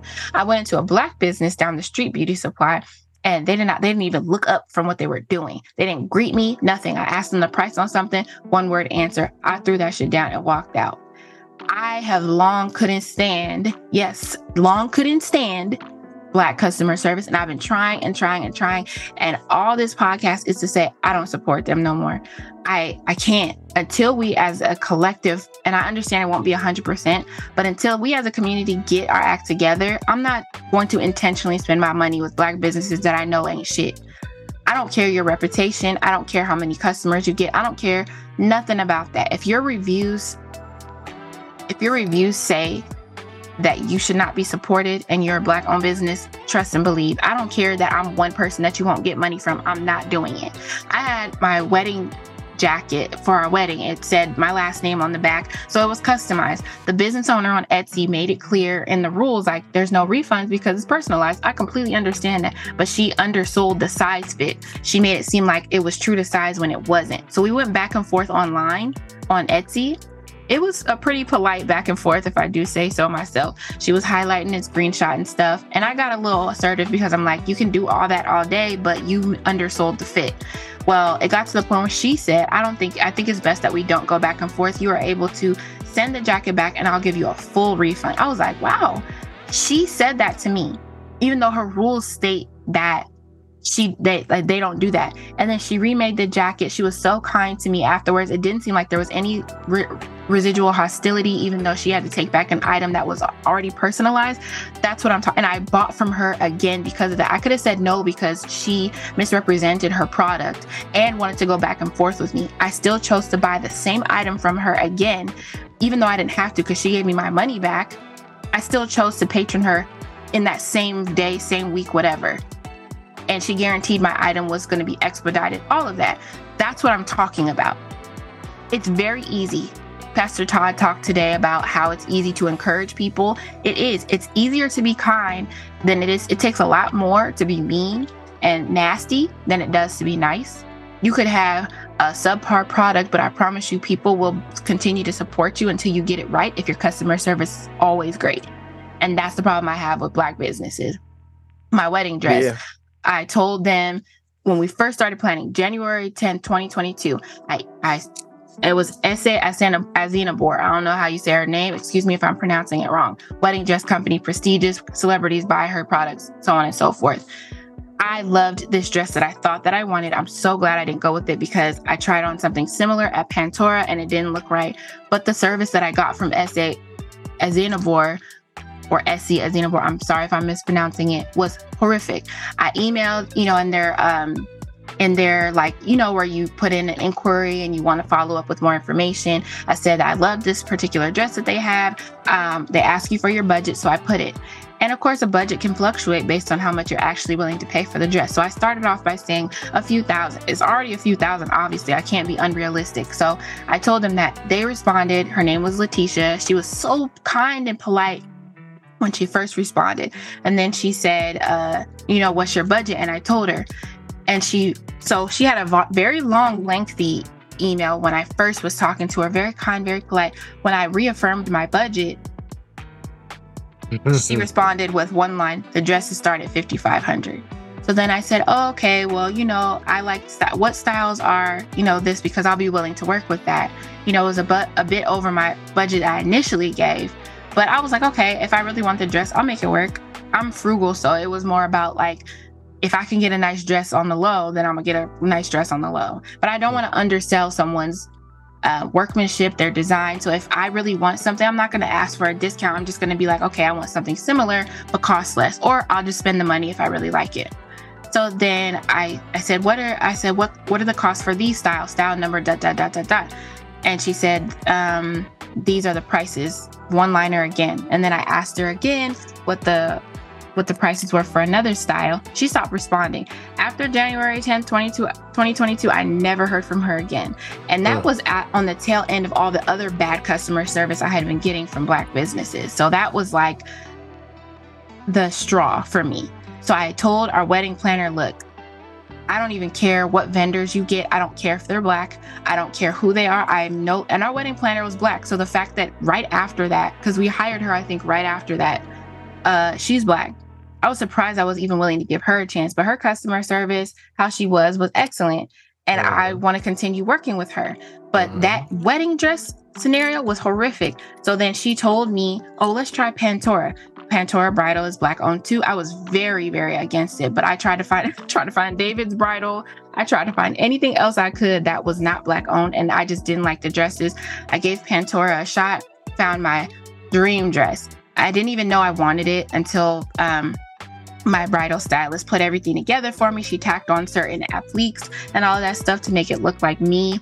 And I was like, wow, like I really love the dress. And guess what? I doubled my budget for that dress that I gave S.A. Zanabor. I doubled my budget, doubled what I spent. I doubled what I spent. Once you told me the price, I was like, oh, okay, cool. I didn't even sweat. Listen, when you have the service that aligns with what it is that you should have as a business, people will spend. People will find a way. When I worked at Verizon, I was giving them high-ass bills, and they were finding a way to spend that money. I was giving them bags of stuff to walk out with. They made it work. They tried, because the service, I had reviews on our Yelp. I had reviews, word of mouth to my managers. I was giving gift cards from my clients. That's the type of thing that should be exemplified at all times, and you will always go far. I know that this is a lot of talking about, but it's just a very important topic because I believe, if I'm not mistaken, Black women are one of, if not the highest concentration of entrepreneurs in the United States right now. And we tend to be known for bad customer service stinks, whether it's working for someone else or working for ourselves. And so for me, I don't want to be represented by the rest of y'all. I don't want to be seen as a Black business that is seen as the rest of these Black businesses that don't got no act right. You know, it's already hard enough managing and owning businesses, and then to be known as a Black business. Sure, you can get grants and certifications and all that stuff, but you're still known as a Black business, a woman-owned business, and people might look at you sideways if they had all the experiences that I've had. I have sworn off. And remember, in our forum that you did, babe, I was going in on your friend at the time because he was like, I'm not going to go out of my way to support a Black business. Look, now I'm in the same boat. I'm not going out of my I'm not going out of my way. He's doing it just in general. Mine is based off of experience. Well, yeah. What I'm saying is I'm not doing it no more. Yeah, experience would suggest that you just don't support people who don't support you. I actually talked to my mom about this. You know, she said that there was one Black-owned gas station in my hometown, and she used to drive there, which was out of the way, to get their gas. Like, she didn't play around. Like, she would only go there, and she started receiving terrible customer service. She no longer patrons that place. You know what I mean? And so, like, it doesn't. Black people, and this is why I had an issue with what Chad Ochocinco was saying. Oh yeah, let's get to that. About what Keith Lee was doing, because he was like, oh, this man is just tearing Black businesses down. Like, why is he doing that? You know, if you're gonna say anything about Black businesses as a Black man, it should always be positive. And it's like, no, that is going to be very detrimental to Black businesses, because what you're gonna do is embolden and enable these Black businesses that are operating with subpar customer service to continue operating that way. They're never going to learn that what they're doing is incorrect. They're never going to learn that what they're doing isn't beneficial to their bottom line. You know what I mean? Their dollars and cents. All it's going to do is make people believe that whatever they're doing is right, because everybody who's reviewing them is actually giving them passing marks. You know what I mean? High grades or whatever else you want to call it. Like, they're saying good things about them. We have an obligation, especially amongst ourselves, to be the most honest with ourselves. I'm not going to sit up here, if I go into a place and the service is bad and my homeboy asks me how it was, just because it's a Black business, I'm not going to tell him that it was good service. I'm going to tell him that it wasn't good service. Like, yo, nah, don't do that. Don't go in there, because what they're doing is not what you would want from whatever business this is, or you know, you wouldn't want to patron that. You wouldn't want to pay for what they're trying to give you. I'm not going to lie and just I'm not gonna lie and not be honest about what Black people are Yeah. doing, because it's the only way that we will be able to grow as people in these spaces. Sometimes you got to lose something to learn that you need to change. You know what I mean? And I feel like a lot of these businesses with these people who are just treating people like they're nothing but dollar signs and credit card swipes, they need to lose business to understand that what you're doing to these people, how you're treating these people, is not going to be acceptable ever. No, enabling people is never going to help. If you're enabling people to be the same and not change, then you're only hurting them. By allowing a business to be only known for positive, quote unquote, because Keith Lee was like to Ocho, like, how are you only talking about me when I speak negatively, but I've helped other Black businesses stay open, stay afloat, make more money. But I'm supposed to do that for businesses that don't deserve that? No.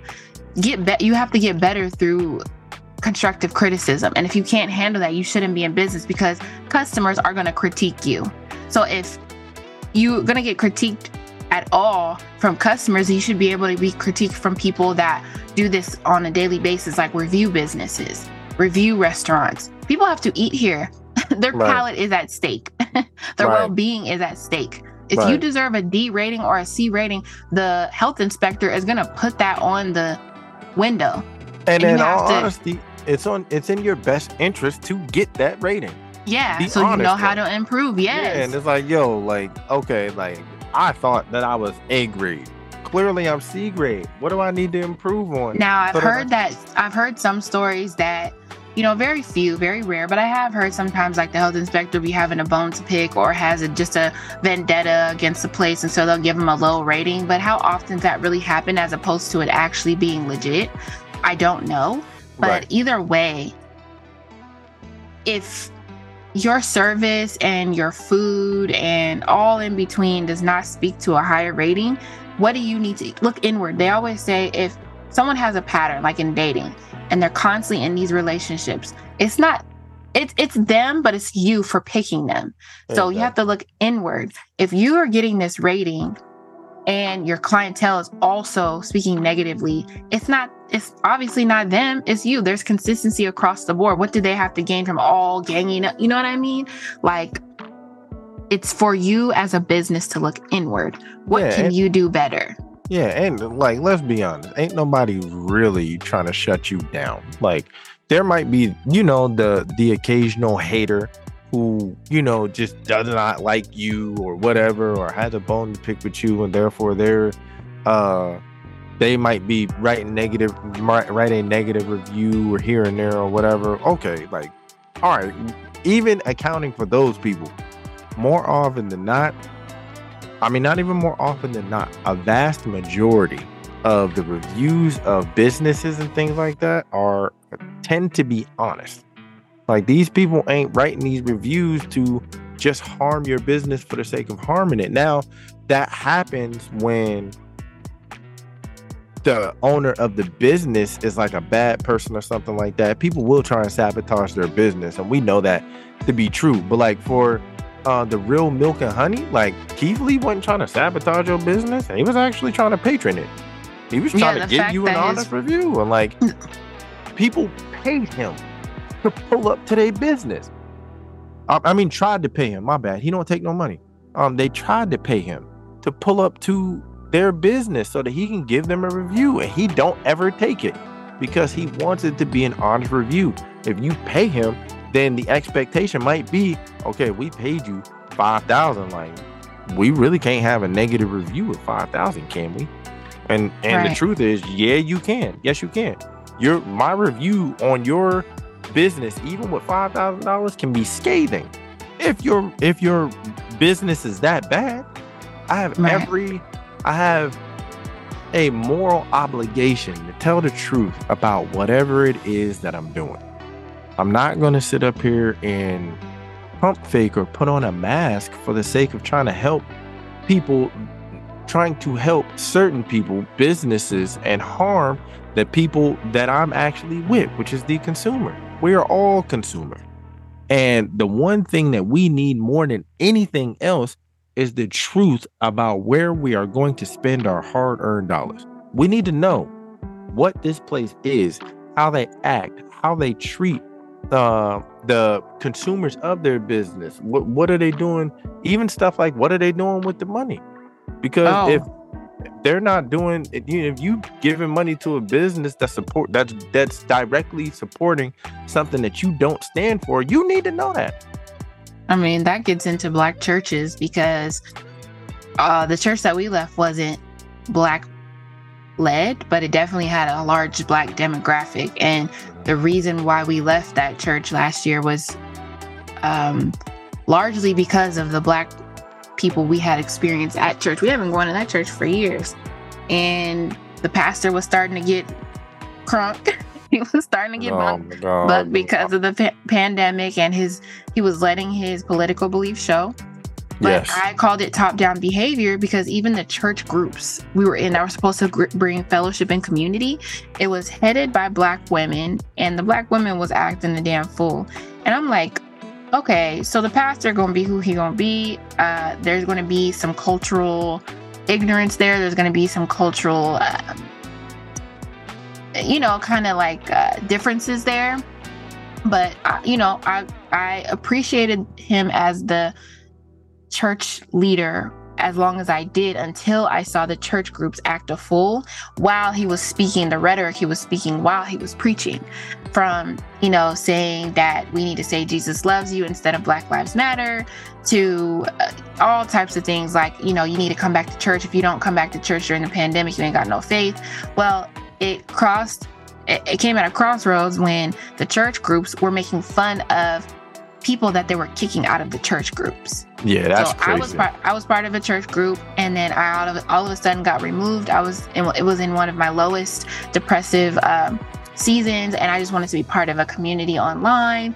And because I wasn't going to any of their community functions or engaging in their cliquish elitist behavior, they silently kicked me out. So I had you join, and they were going back and forth with you because you asked, why. I forgot exactly what you said, but it got to the point where you're going back and forth. People were like, well, we would love to talk to you in person, and then you didn't say anything for a while. They kicked you out.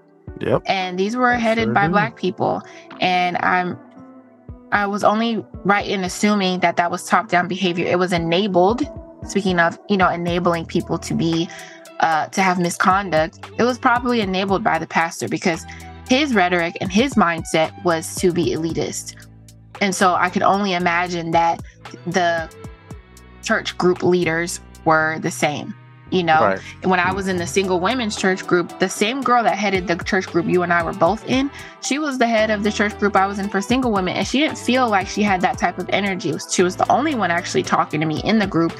No, most of the other women didn't really speak to me except for like once or twice. I tried to exchange numbers and really just be involved, because I'm like, isolation is not good for me. I didn't have any friends, and so I'm like, I wanted to make friends. None of the women took down my number, and I'm not expecting them to, but if we're talking in the group, I'm thinking, oh, okay, we can actually speak outside of this group. Nobody wanted to exchange numbers. During the sessions, no one would talk to one another. They would just talk to the moderator. And so I was like, okay. And this was, of course, Black women. Then I tried to join that church group that eventually kicked us out. That was mainly Black women, Black men, stuff like that. So it just really turned me off to Black people. And churches as a whole are very judgmental. Their customer service, because church is a service. Church is a business. They have to make money, and it's supposed to be in genuine means to do things for the community. But I've had horror story after horror story of Black churches taking money, walking in with nice suits, bragging about the money they spent, never building the church that they promised. At least the church you and I left recently, right. He actually used the money to build the church. But Black churches, they take the money, they buy nice things, cars, clothes, watches, and you never see a dime invested into property or anything like that. And like you said, you got to wonder where this stuff is going, and so churches have to be the worst type of customer service, because so judgmental, but can't handle when someone is judgmental to them. Someone could say, oh, well, you're, shacking up, but this lady doesn't have 4 marriages. You know what I mean? People that drink, they're criticizing people that drink, but somebody is stealing money from the church. It's just all type of things that are so hypocritical in the church, and it turns so many non-believers off. Gandhi said it himself, I love Jesus. I understand that he said something to the specification of, I like your Jesus, but I don't like Christians. I mean, we're the poorest and Black churches are so ritualistic. They're so strict. They're so rigid in how they behave. And it's so embarrassing because I did a Bible plan where it was basically Jesus was essentially marketing his business of the kingdom. He was marketing himself and the kingdom by getting disciples. He had to sell his principles to the disciples he was trying to enlist. He had to sell his principles to Gentiles and the Pharisees, Nicodemus, and all of them to get them to buy into what he was saying so he could continue preaching and winning souls. Well, Jesus was the greatest business owner we have ever known because look at how successful he was. You know what I mean? And so if we're going to represent Jesus, we have to have the kindness and the customer service that he represented. And if we're going to be Jesus-like, we can't be perfect like him, but we can try. Nope. He had excellent customer service. So if we're going to have a whole church of Jesus, we need to do the same. He was not judgmental. He was lovingly critical of people. He welcomed everyone. But why are we the total opposite while saying, oh, we're the church of Jesus? That don't make no sense. So here's what Gandhi said. I like your Christ, but not your Christianity. Yeah. Yep. He said, I believe in the teachings of Christ, but you on the other side of the world do not. He said, I read the Bible faithfully and see little in Christendom that those who profess their faith pretend to see. The Christians above all else are seeking after wealth. Their aim is to be rich at the expense of their neighbors. They come along aliens to exploit them for their own good and cheat them to do so. Their prosperity is far more essential to them than the life, liberty, and happiness of others. The Christians are the most warlike people. My word. It's ridiculous. That he's saying that kind of stuff about us. Yeah, we're misrepresenting what Jesus asked us to do, God is asking us to do. We have to look like it from afar. Before people ever hear us speak and preach the gospel, we got to look like it silently. You have to be a representation of the word from a distance so that when people see you, they're magnetized to you and want to know more about you and what you believe in. Your beliefs should be represented by your behaviors, your actions, your words, your demeanor, your mindset, your kindness, all of those things before they even know that you're a Christian. And then, you happen to have that conversation and then they want to know more about your principles and what you believe in. Like some of the nicest people that I've come across, they say they don't believe in God or they don't practice, going to church or anything like that. That if they were Christian, imagine what they could do. Yeah. I've gotten, what I've gotten is people, when I tell them that I am a Christian, they're like, you just don't feel like what normal Christians are. Like, well, I mean, yeah, I'm definitely more myself than anybody else. But yeah, they just can't believe that I am the way I am. And so many people treat it as if it's not supposed to be in your walk first. More than anything else, it is supposed, we are called to be the light of the world. That's right. And light is seen. You know what I mean? Before it is ever, the first interaction you get with light is to see it. It should be the same way with us. And light can provide warmth. Light can be warm. A light can be emitted from a flame, which is warmth. It is comfort. It should be all of those things. Yeah. And we don't exemplify them as a collective, especially in Black church. And I used to represent the rigid, very ritualistic, very religious Christian. When I met you, because I had a bad experience with a previous relationship where he never went to church with me, I expected my next relationship for him to be a churchgoer with me, and you said no. The very first time I asked you, I felt comfortable, okay, at this time I could ask him to go to church. You said no. And so I was pissed. I'm like, well, obviously he's not a man of God if he don't go to church. And lo and behold, you were more spiritual than I felt like I believe I was at the time. I wasn't doing Bible plans. I was going to church. I did take copious notes. I'm pretty sure I was volunteering, but that was a very religious form of my Christianity, and I feel like my spirituality was still lacking. You know, now because of the church, the physical church that we stopped attending last year, we get our church online, and I feel even more, I have felt more spiritual over the years going to online church, first from the pandemic, and then because we stopped attending our online version of our physical church, I feel more spiritual. I have gotten a lot of principles and life-changing experiences because I have stopped being so rigid and religious, but more spiritual in my relationship with God. And I feel like that carries, like, even with people in customer service, I have more patience with them. If they're rude to me, I'm not always quick to be mean back. I still am, but I've gotten better, you know? And I feel like that's because of the principles that I've gotten from Jesus. And that just goes again into customer service as a whole. This isn't, spirituality is a main component of why I think a lot of Black people are the way that they are, because religion dictates you should believe certain things, you should criticize and judge certain things, and then that carries into how you run your business.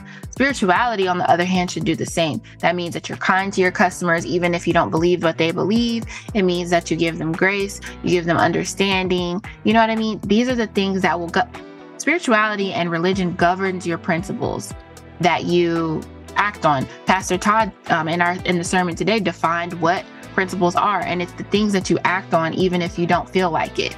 So your religion, your spirituality is how you carry yourself on a day-to-day basis. And for us as a God-fearing people, you know, for the most part, we should be spiritually acting in our businesses, not religious, where we're judgmental, rigid, all these 10, 11 rules that we're not going to do for you. What are we going to do for you? How are we going to open our arms to you and serve you? Jesus is about service. He's about servitude. How are we going to do that? And I understand a lot of our listeners might not be Christian or even believe in God. That's fine. We're speaking on what we believe in. And a lot of our people believe in the same. And I know that one time, babe, you had said that, because I'm sure we have a very diverse group of listeners, people that aren't Black, and that's fine. What's up? But I know that you had said you shouldn't tell people who aren't Black how bad it can be between Black people. On this platform, on our podcast, we're going to be honest. So even though there may be listeners that aren't Black, don't take this as, oh, well, see, this is why Black people did it. No, this is an intimate conversation you just happen to be listening in on. It doesn't take away from the fact that we deserve our rights, our freedoms, our liberties, our everything, our justice. All that stuff still remains valid. Just because we have it. Go ahead. No, I just was going to say, like, I think that if there is infighting that is not public, I don't think that you make it public. That's when I say stuff like that, that's what I'm talking about. Like, if it's stuff amongst Black people that needs to stay amongst Black people because it can be used to our detriment, then I get that. I get that. Then we need to keep that to ourselves and work amongst ourselves to rectify those situations. Now, if once it becomes common knowledge, like this Keith Lee and these conversations about Black businesses and stuff like that, like this stuff, I'm not gonna say it's common knowledge, but that stuff was definitely on major platforms, all over the country. I'm not gonna say the world, because I don't know if the world even cares, but like as far as the country is concerned, like it was everywhere, and so we can talk about that stuff candidly, because you basically had to be under a rock to not see it. You know what I mean? And so if we're going to be talking about Black, what is the word I'm looking for? Essentially, like Black issues. There was another word that I had. It was on the tip of my tongue, but I forgot it. Essentially, Black issues, and how we are or not fixing them, then yeah, I think that it should stay amongst us. But we're talking about something that is national news, and so we can talk about this openly and honestly. But you're right, stuff like this does not give anybody who is listening or even following these kind of stories license to say, hey, this is why, like, Black people shouldn't be entrepreneurs, because they'll try and say that. Or, look at how Black people get when they get something, you know what I mean? And so, or, look, they just tear themselves down. And so why are y'all coming at us for talking crazily, or not even for talking crazily, because they don't think they're talking crazy, but they'll say, like, why are y'all coming at us for saying this when Black people talk about it amongst each other like this? I can criticize my brother and sister, because what I'm saying and what we're talking about right now, it does come from a place of love. We want to see each other improve. The Absolutely. whole goal is not to tear the Real Milk and Honey, Old Lady Gang, and any of these other places down. Chad, Ocho Cinco, we're not trying to tear any of these people down by critiquing them. What we are trying to do is give a perspective on these situations that would make them reevaluate what they were doing and then attempt to do whatever it was that they were doing better. Chad shouldn't be saying that you can only say positive things about Black businesses, because if there was a Black business that did him wrong, he wouldn't speak positively about it. You know what I mean? Like, if Candy went to a place and they gave her preferential treatment, for instance, just her, but not her family, because they didn't know her family, she would be mad about that too. You know what I mean? And so, like, everybody, and recognizing that everybody deserves to be treated the exact same way, I think is common knowledge. Like, we don't have to hide that kind of stuff. You know what I mean? Because the whole goal is for the Real Milk and Honey to be successful, but be successful the right way. We want y'all to be successful by prioritizing your service. Every restaurant should be like Chick-fil-A. Every Black business should be My Pleasure, all that stuff. I feel like they have set the standard for meat, and they're fast food, but that's why everybody wants them, because their principles dictate how the food is a bonus. And sometimes Chick-fil-A don't taste good. I've had them and I'm like, I could have done something else. I could have done Five Guys or Raising Cane's. But their service will always make me come back, because the owner, the founder, I again, top-down behavior. I have never left a Chick-fil-A where I have rarely left a Chick-fil-A where they didn't end my experience with My Pleasure. You know what I mean? And they're accommodating as heck. They mess up my order, they give us gift cards. Like, these are the things that I am, and I'm not looking for freebies. I've only gotten gift cards from them maybe twice, but I know for a fact once recently. I'm not expecting that. I'm literally expecting good customer service, which is a normal, valid expectation.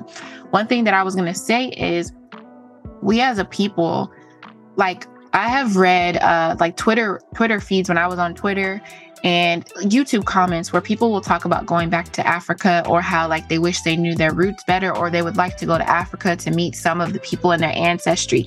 And people in the comments that are still in Africa, they're still actually residing there, they'll say, please come, we welcome you, please come, we would love to have you, you're our brother, even though you're across the world, please, we would love to have you. That should be the experience we have even here. Right. If people from an entirely different continent that know that we're distant kin, are willing to say, hey, and I don't know how that experience is when you actually get to Africa. I would hope it's just as inviting. And I've heard as such from several accounts, but I don't know how it actually is when you go. But I would imagine, the people are welcoming there. And it should be the experience we have at home. We should, you and I always say, babe, we shouldn't be like mission trips and stuff like that, right? Mission trips are great. We're helping the less fortunate in other countries, but we should be working on ourselves at home. We should be taking care of the homeless here. We should be taking care of the veterans here, so on and so forth. That's still the same sentiment when it comes to service. Yep. We should be serving, because the thing I can't stand is rich people getting like freebies from these companies. Yep. Yeah, free stuff. Yep. But the regular everyday patron who spends their hard-earned money to buy a luxury bag, and they just want to feel the same treatment as someone of a certain stature. The people that make your business go round is not that one celebrity that you gave something for free. Yeah, they give you exposure, but who's funding that business? It's not the people that you're giving stuff for free to. It's not the celebrity that spends $1,000 once a year. It's the everyday hardworking single mother. It's the everyday other entrepreneur. It's the everyday, because entrepreneurs are customers too.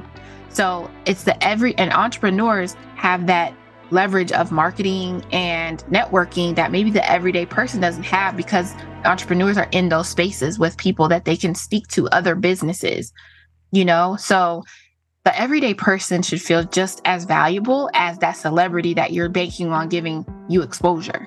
The person that comes into your restaurant from working a long day, or a single mother who, didn't feel like cooking, so she brings her babies there. Like, that's the, or the basketball coach who's taking his team there and wants to feel like he can bring in a party of 5 or whatever. Those are the type of experiences people should have. It shouldn't be governed by, we not gonna do this for you and you have to like it. No. Yeah, and I think that people are really doing themselves a disservice when they make a rule list, and I think you said this earlier, but I was just thinking about it as you was talking. When they make a rule list basically saying everything that they're not going to do. Yes. Like, yo, like, why are you so right out the gate, you are already you're already setting it, because you're putting a negative rule list out there for me to digest. Where's the positives? There's what are the positives?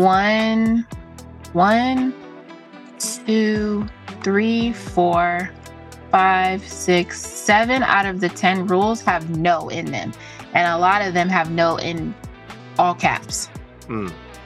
So that says a lot. Yes, it does, and that's piss poor. Let's just be honest. You know what I mean? Like, that is definitely 100% piss poor. Like, instead of saying everything that you're not going to do, and that it's the same for Christians, and just people who are engaging in bad business practices. Instead of being negative about everything, why not try and be positive about some stuff? Instead of making a rule list of everything you're not going to do, why not take this same list and completely flip it, and give 10 positive things that you're going to do. We are going to give you exceptional service. We are going to make sure that your food is awesome. We are going to make sure that the price for the food is not breaking the bank, because we understand that food and the price of it is extremely high right now. You know what I mean? Like, why not do all of those kind of things instead of being like, no, we're not doing this. No, we're not doing that. And it's like, yo, like, you're making it seem like it's a chore. It feels like a chore when you see this, and this is in place of the menu. Feels like a chore to eat this. It's off-putting. Yeah, you know what sure. I mean? And it's like, yo, like, wait a sec, I'm not gonna spend my money at a place that feels like a endeavor to do. I'm not gonna do that. No, I would rather go and spend my money somewhere where I know that my money and me are appreciated, would be appreciated and well received. Remember, this is supposed to be fun. A lot of menus will say, we appreciate your business or your service or something. A lot of literature from a business will say that at the end, like, thank you, we sincerely appreciate your business. Remember, this is supposed to be fun, but you precede that by a bunch of shit that ain't fun. We have to remember all this stuff, and if we ask for anything, it's on the rules. No, like, it shouldn't be that hard. So I could go on and on about this. Yeah, but honestly, all we're really saying is to all Black businesses and entrepreneurs and people like that, do better is what I'm saying. Tighten up, you know what I mean? And prioritize the things that are going to make you successful. And the number one thing, whether you're front facing or not, is service.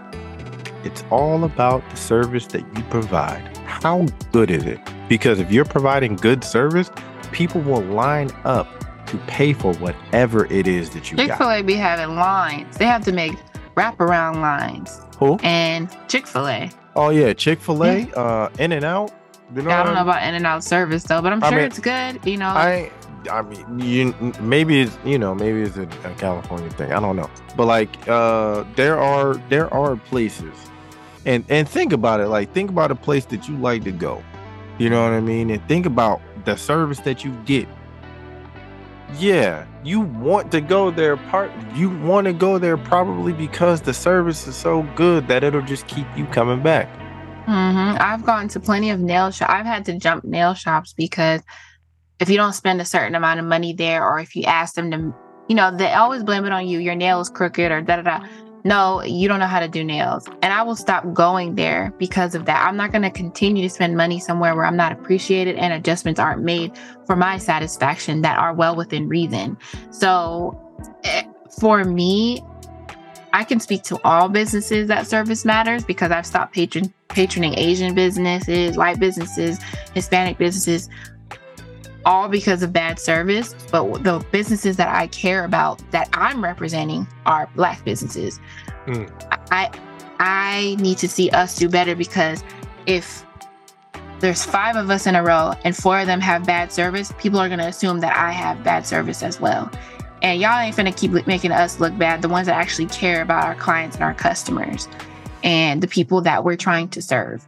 So I know that my service speaks for itself, but you do have representation. Like the first line of a business that you see is that customer service representative, is that hostess, is that host, is that whoever you come across before you ever buy a product or a service, you come across a person. And besides online, but I'm talking about like if you have to speak to someone on behalf of the business before they ever buy the product or service or experience that, they experience you and your essence, your energy. It's all about you. Yeah, it's all about you. And so if people come across you and don't like you, and you are representing a larger business, so for instance, there's a hostess and she is extremely rude, whether you like it or not, she is the face of that business. Yep. So they're not gonna come back because of her. But if somebody's phenomenal, they're gonna be like, I'm coming back and we want her. You always think like that. Wherever you go and somebody is lit, you like, I want you next time. And the crazy thing is you'll mess around and not only say like I'm coming back and I want her, but I'm coming back and I'm bringing. Yep. Yep.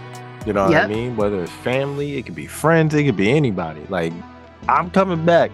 And people will even be so crazy as to be like, yo, when are you gonna be here? Yep. What's your hours? Yep. Always. You know what I mean? And like, we gonna make sure that we come, and then people will really honestly do that. Yep. But it's all based off of what you're doing as far as customer service is concerned, man. Yep. Customer Stop worrying about these dollars. Stop worrying about how your stuff looks. Stop worrying about the ambiance.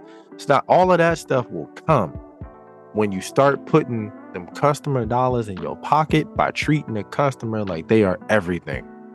That's all you got to do. And we as a collective, as Black people, make it seem like it's so hard. And some of it, go ahead.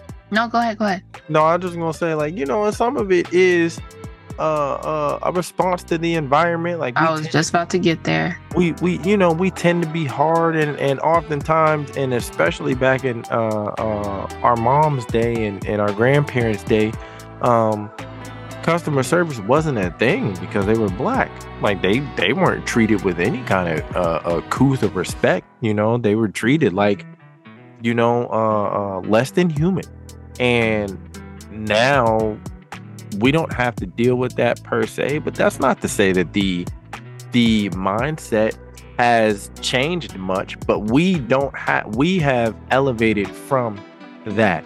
And especially amongst ourselves, we don't have to treat each other with that kind of vitriol, with that kind of vile, disrespectful energy that makes us not even want to talk, patron each other or sit next to each other or even like speak to each other. You know what I mean? Like when I see a Black man on the street, it don't matter who he is, where he from, whatever, he get a nod or a pound or, what's happening or something like that, because I don't ever want us to feel like they can't, like I'm not, approachable. I might be doing something or whatever else, whatever the case may be. I might be anything, any number of things, but you as a Black man understand that, like, I got your back and I hope that you have mine. You know what I mean? Like, it's just that friendly thing that, I'm trying to do. And what's crazy is like, now it happens all the time. I was like, I'm gonna be deliberate in it.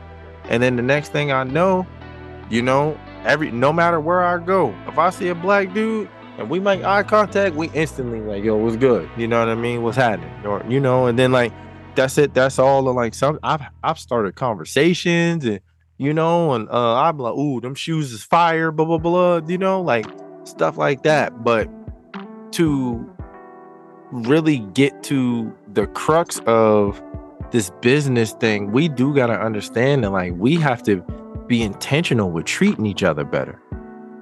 That should be a goal of ours. Absolutely. Go ahead. Well, you know, I was just gonna say, like, speaking on like our grandparents and our parents coming up, I think there was a cultural paradigm back then that everybody was disgruntled and there was no expectation because they were all in the same boat, and there wasn't really a means to have a horde and a community of business owners like we do now. There were black business owners back then, but they weren't, I would say they weren't as overt. I think that they were more like a dime a dozen. Mm-hmm. And we had some great innovators and great inventors that were big at that time. Madam C.J. Walker, who she more perfected something that was already invented, but what she did do was she actually, in my education of her, she perfected the customer service that her mentor really didn't have.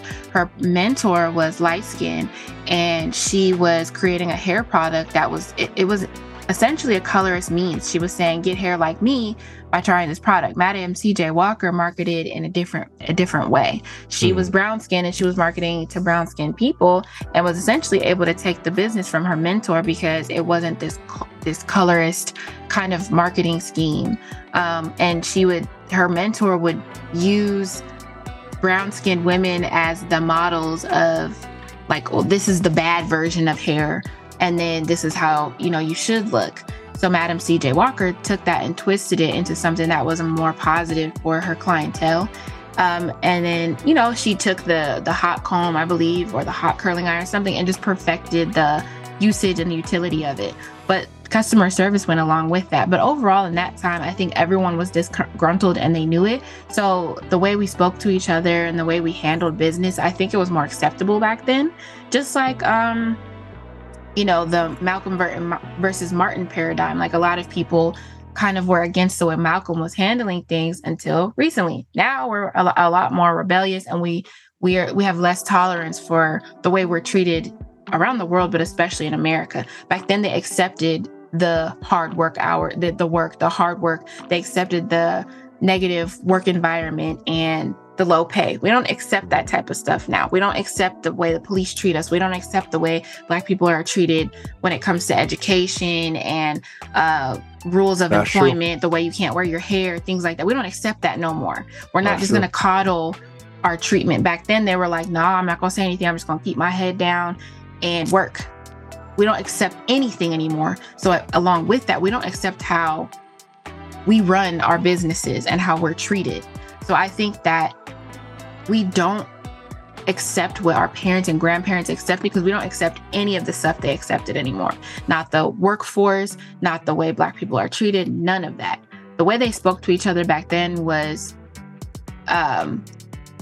it was a sign of being just underprivileged, marginalized, all of that. Now we do have a little bit more affordability, not much, but it's a lot different than what our grandparents experienced with segregation and redlining and all that stuff.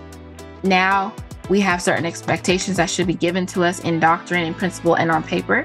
And if those things are not afforded to us, we fight back. So even with ourselves, if you don't give us customer service because all these other businesses do, I'm not standing for that.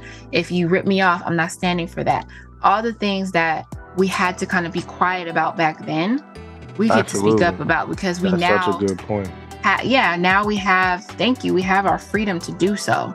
Mm-hmm. We shouldn't be afraid to use our voice anymore, because the parameters with which we're allowed to speak our minds is different than back then, when we were considered 3/5 and segregated and all that stuff. And a lot of people say we should still be segregated. To a certain degree, I agree with that. But you know me, I want everything the white people have. So I don't want us to be segregated, because then they're going to take resources from us. But that's a tangent. I say all that to say that We should not accept anything, even amongst ourselves. If Yes. someone is acting up in our community, check them. If someone is mistreating you in your community, it shouldn't be, oh, that's a Black person, so I'm gonna give them. No. If anything, we need to be better amongst ourselves so that we are tighter, so that we are stronger as a unit, so that we have more strength as a community against the ops, against the people that are not us and are not looking out for us, including the ones that are Uncle Toms and all of that stuff. Because them is ops too. Just because they Black don't mean that they get to ride to Wakanda with us. So That's right. yeah, we could go on and on. I know I said that before, but this is a very passionate topic that I've wanted to discuss in depth for years, and I'm glad we're finally here calling it out. I'm not afraid to call out any business because you got to know their name in order to know what you're dealing with. You got to know what someone else's experience has been with that specific business or person in order to align that experience with yourself, to call them out, to see for yourself if that would be your experience, so on and so forth. Right. So, and the whole point, again, is not to call these businesses out to try and get them put out of business. absolutely not. Yeah. We're not trying to call out these businesses to be like, yo, get these fools off the block, get their business taken from them, and get these entrepreneurs out of the space. No, we're not saying that. You know what I mean? It's just like punishment. Punishment is not, it's not supposed to be meant to just punish you. It's supposed to be a corrective action. We are doing this and we're saying this and we're discussing this not to be negative, but to actually be positive. It sounds crazy, but we are doing this to be positive. We hope that these businesses and all the entrepreneurs out there that are listening really hear what we're saying and hear what the main points of this conversation is. It's not about what you're selling or how you're selling it and blah, blah, blah, blah, blah. It's about the customer service that you are providing at all times. If you're providing service. People don't give a damn if it's damn dirt. People will buy dirt from you. If you sell it to them with a smile, you make them feel like the dirt is mad value. The dirt is mad valuable. Niggas will come and buy dirt from you. You know what I mean? Like, people will buy lint out your pocket if you sell it to them the right way. And I'm exaggerating, but like, in all honesty, like it is all about the way in which you cater to the people who are coming to you for whatever it is that you got. But that doesn't exclude Keisha and Mike and Sandra who work for such and such company as well. Y'all ain't exempt, and I'm just using, fictitious names. But whoever works in customer service, even for another company, y'all can give customer service too, because that still affects somebody else's bottom line. And I know you probably don't care because you collect your check and go home, but you affecting somebody else. Someone is taking that personal. You have ruined someone else's day by your stank ass attitude. I don't care what's going on at your job. Handle that with those people. Get on them about how you feel at that job. And honestly, you do have a choice to leave. I know that people say it and they say it's not that easy. Look, a lot of businesses want people back. A lot of businesses are hiring, and I know that the rules for hiring might still be a little stiff. Somebody looking for somebody to work there that you might actually like better. If you don't like your job, that's not the patron's fault, and don't take it out on them. And another thing is, I think also too, like you said, we're not trying to call them out to get them out of business, because a lot of black businesses, we're not, just like credit and finances, we're not given the blueprint on how this stuff works. We are left in the dark about how this stuff works. And so starting a business is hard. I literally had to figure everything out for myself. I had to know who to call. And thankfully, who you worked with back in April of last year had a connection that helped me get started, but I still actually had to figure everything out. She walked me through the things that I knew that I wanted to do, but everything else I had to figure out that I had to do. Starting a business, running a business, managing a business is hard. It's a trial and error. It is literally, for the most part, figuring it out for yourself. We're not given a handbook on how to do this. Every business is different. Every business, for the most part, has to figure it out if they're not carrying a generational business. If they're not carrying a generational business from their grandparent, their parent, their uncle, their auntie, whoever gifted them that business, and they're starting something new that the path has not been tread before, then businesses is hard, and that can weigh on you and how you conduct yourself. But once again, that has nothing to do with the people who are trying to support you. And to project that on them is just going to ruin the start that you're trying to have with your business. you know? Yes, it is. So I understand that it's hard, because I myself can attest to that. It's very hard to start, but I get happy every day I get to wake up and serve somebody and do this. I do this because I love helping people. I love helping people be better, feel better. You know, if they feel like they need to look better, all of that. I don't do it just to collect the check. I do this because I saw a need, and I'm doing this in a different way than I've seen other people in my industry do it. And I get happy about it, as hard as it's been, but I get happy to help people, and I give that happiness to my clients and the people that I partner with. So it's not that hard. It's not.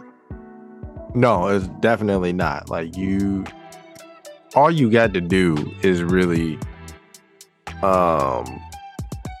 humble yourself, right? Like, I feel like that's a big part of it, is just humble yourself and understand that, like, the leader that you want to be, the success story that you want to tell starts with you serving people, because the greatest leader of all was also the greatest servant.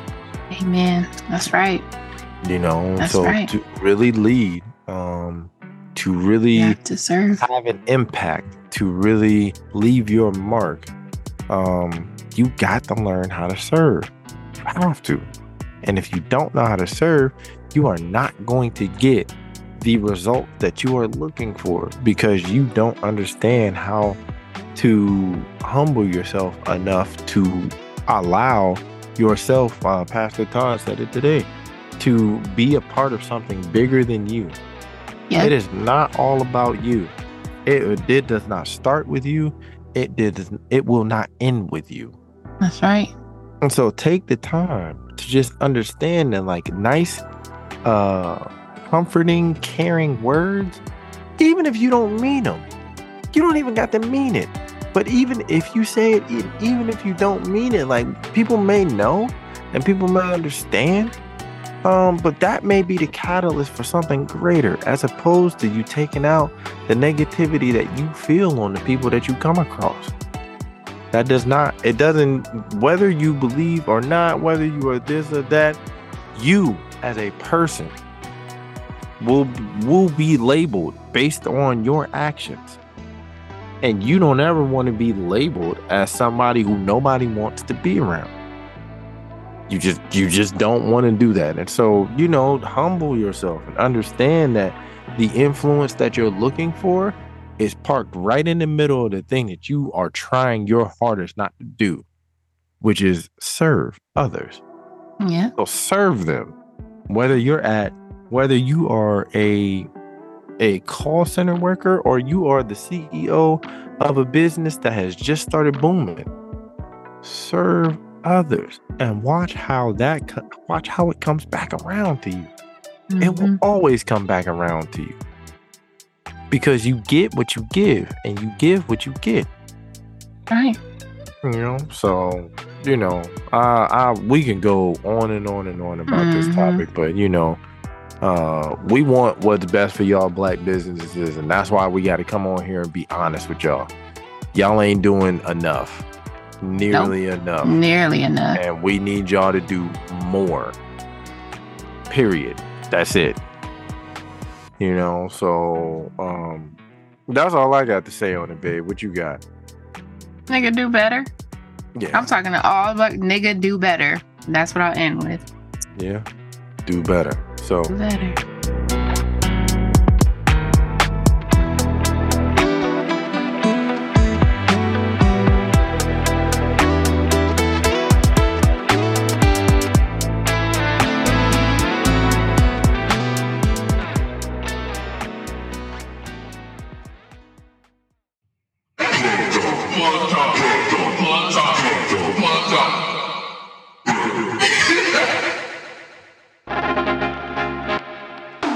So if you are looking for a written and video platform that is all encompassing, it has culture, music, sports, politics, all of that stuff all in one place, I really need you to fly on over to akingsvibes.com, check it out, subscribe, comment, share, like, whatever else comes with doing a website. I really need you guys to go over and do that. Check it out. And then also, solstice is coming. Yep. Solstice is coming. Be ready. So I am the owner and creator of Thoroughbred Wellness Enterprises, which is an umbrella establishment of overall self-improvement and healing. I am a certified personal trainer, and I'm working towards getting my nutrition coach certification, but my business is so much more than just making you move and sweat. My passion is to help people, particularly women of color, especially Black women, who think they're too busy to dedicate time to their wellness or just don't know where to start. I've come across even bank branch managers who oversee multiple locations and they're completely overwhelmed, tired, and who didn't realize how simple incremental changes in their lifestyles could make their days easier and more balanced until I spoke with them. I showed them how they can give back some of that busy time to themselves and in turn no longer just being quote unquote okay, but feeling and being better and experiencing vitality. I also have, and this is so personal for me, a huge soft spot for women who struggle with this daily overwhelm while also dealing with mental wellness struggles that might be triggered by hormonal imbalance, because that's been me for a few years, for quite a while. I've learned to tremendously accelerate the healing of my mind and just myself in the past and on my current journey through overall wellness practices, and I did this through the culmination of a complete lifestyle overhaul and transformation. And I just want to help others the same way I've helped myself, and I'm currently helping myself. I do believe that God gifted us with longevity, and I believe I've been purposed to help us optimize that. So if you believe your mind, body, and spirit can benefit from any of these things that I've told you that I love and I'm passionate about, please go to thoroughbredvitality.com. That is thoroughbredvitality.com. Check out some of my programs and services, including some that I'm still expanding on. I'm always adding new content, and schedule a free consultation with me to see how I can best serve you and potentially be not just your coach, but also your cheerleader from anywhere in the world.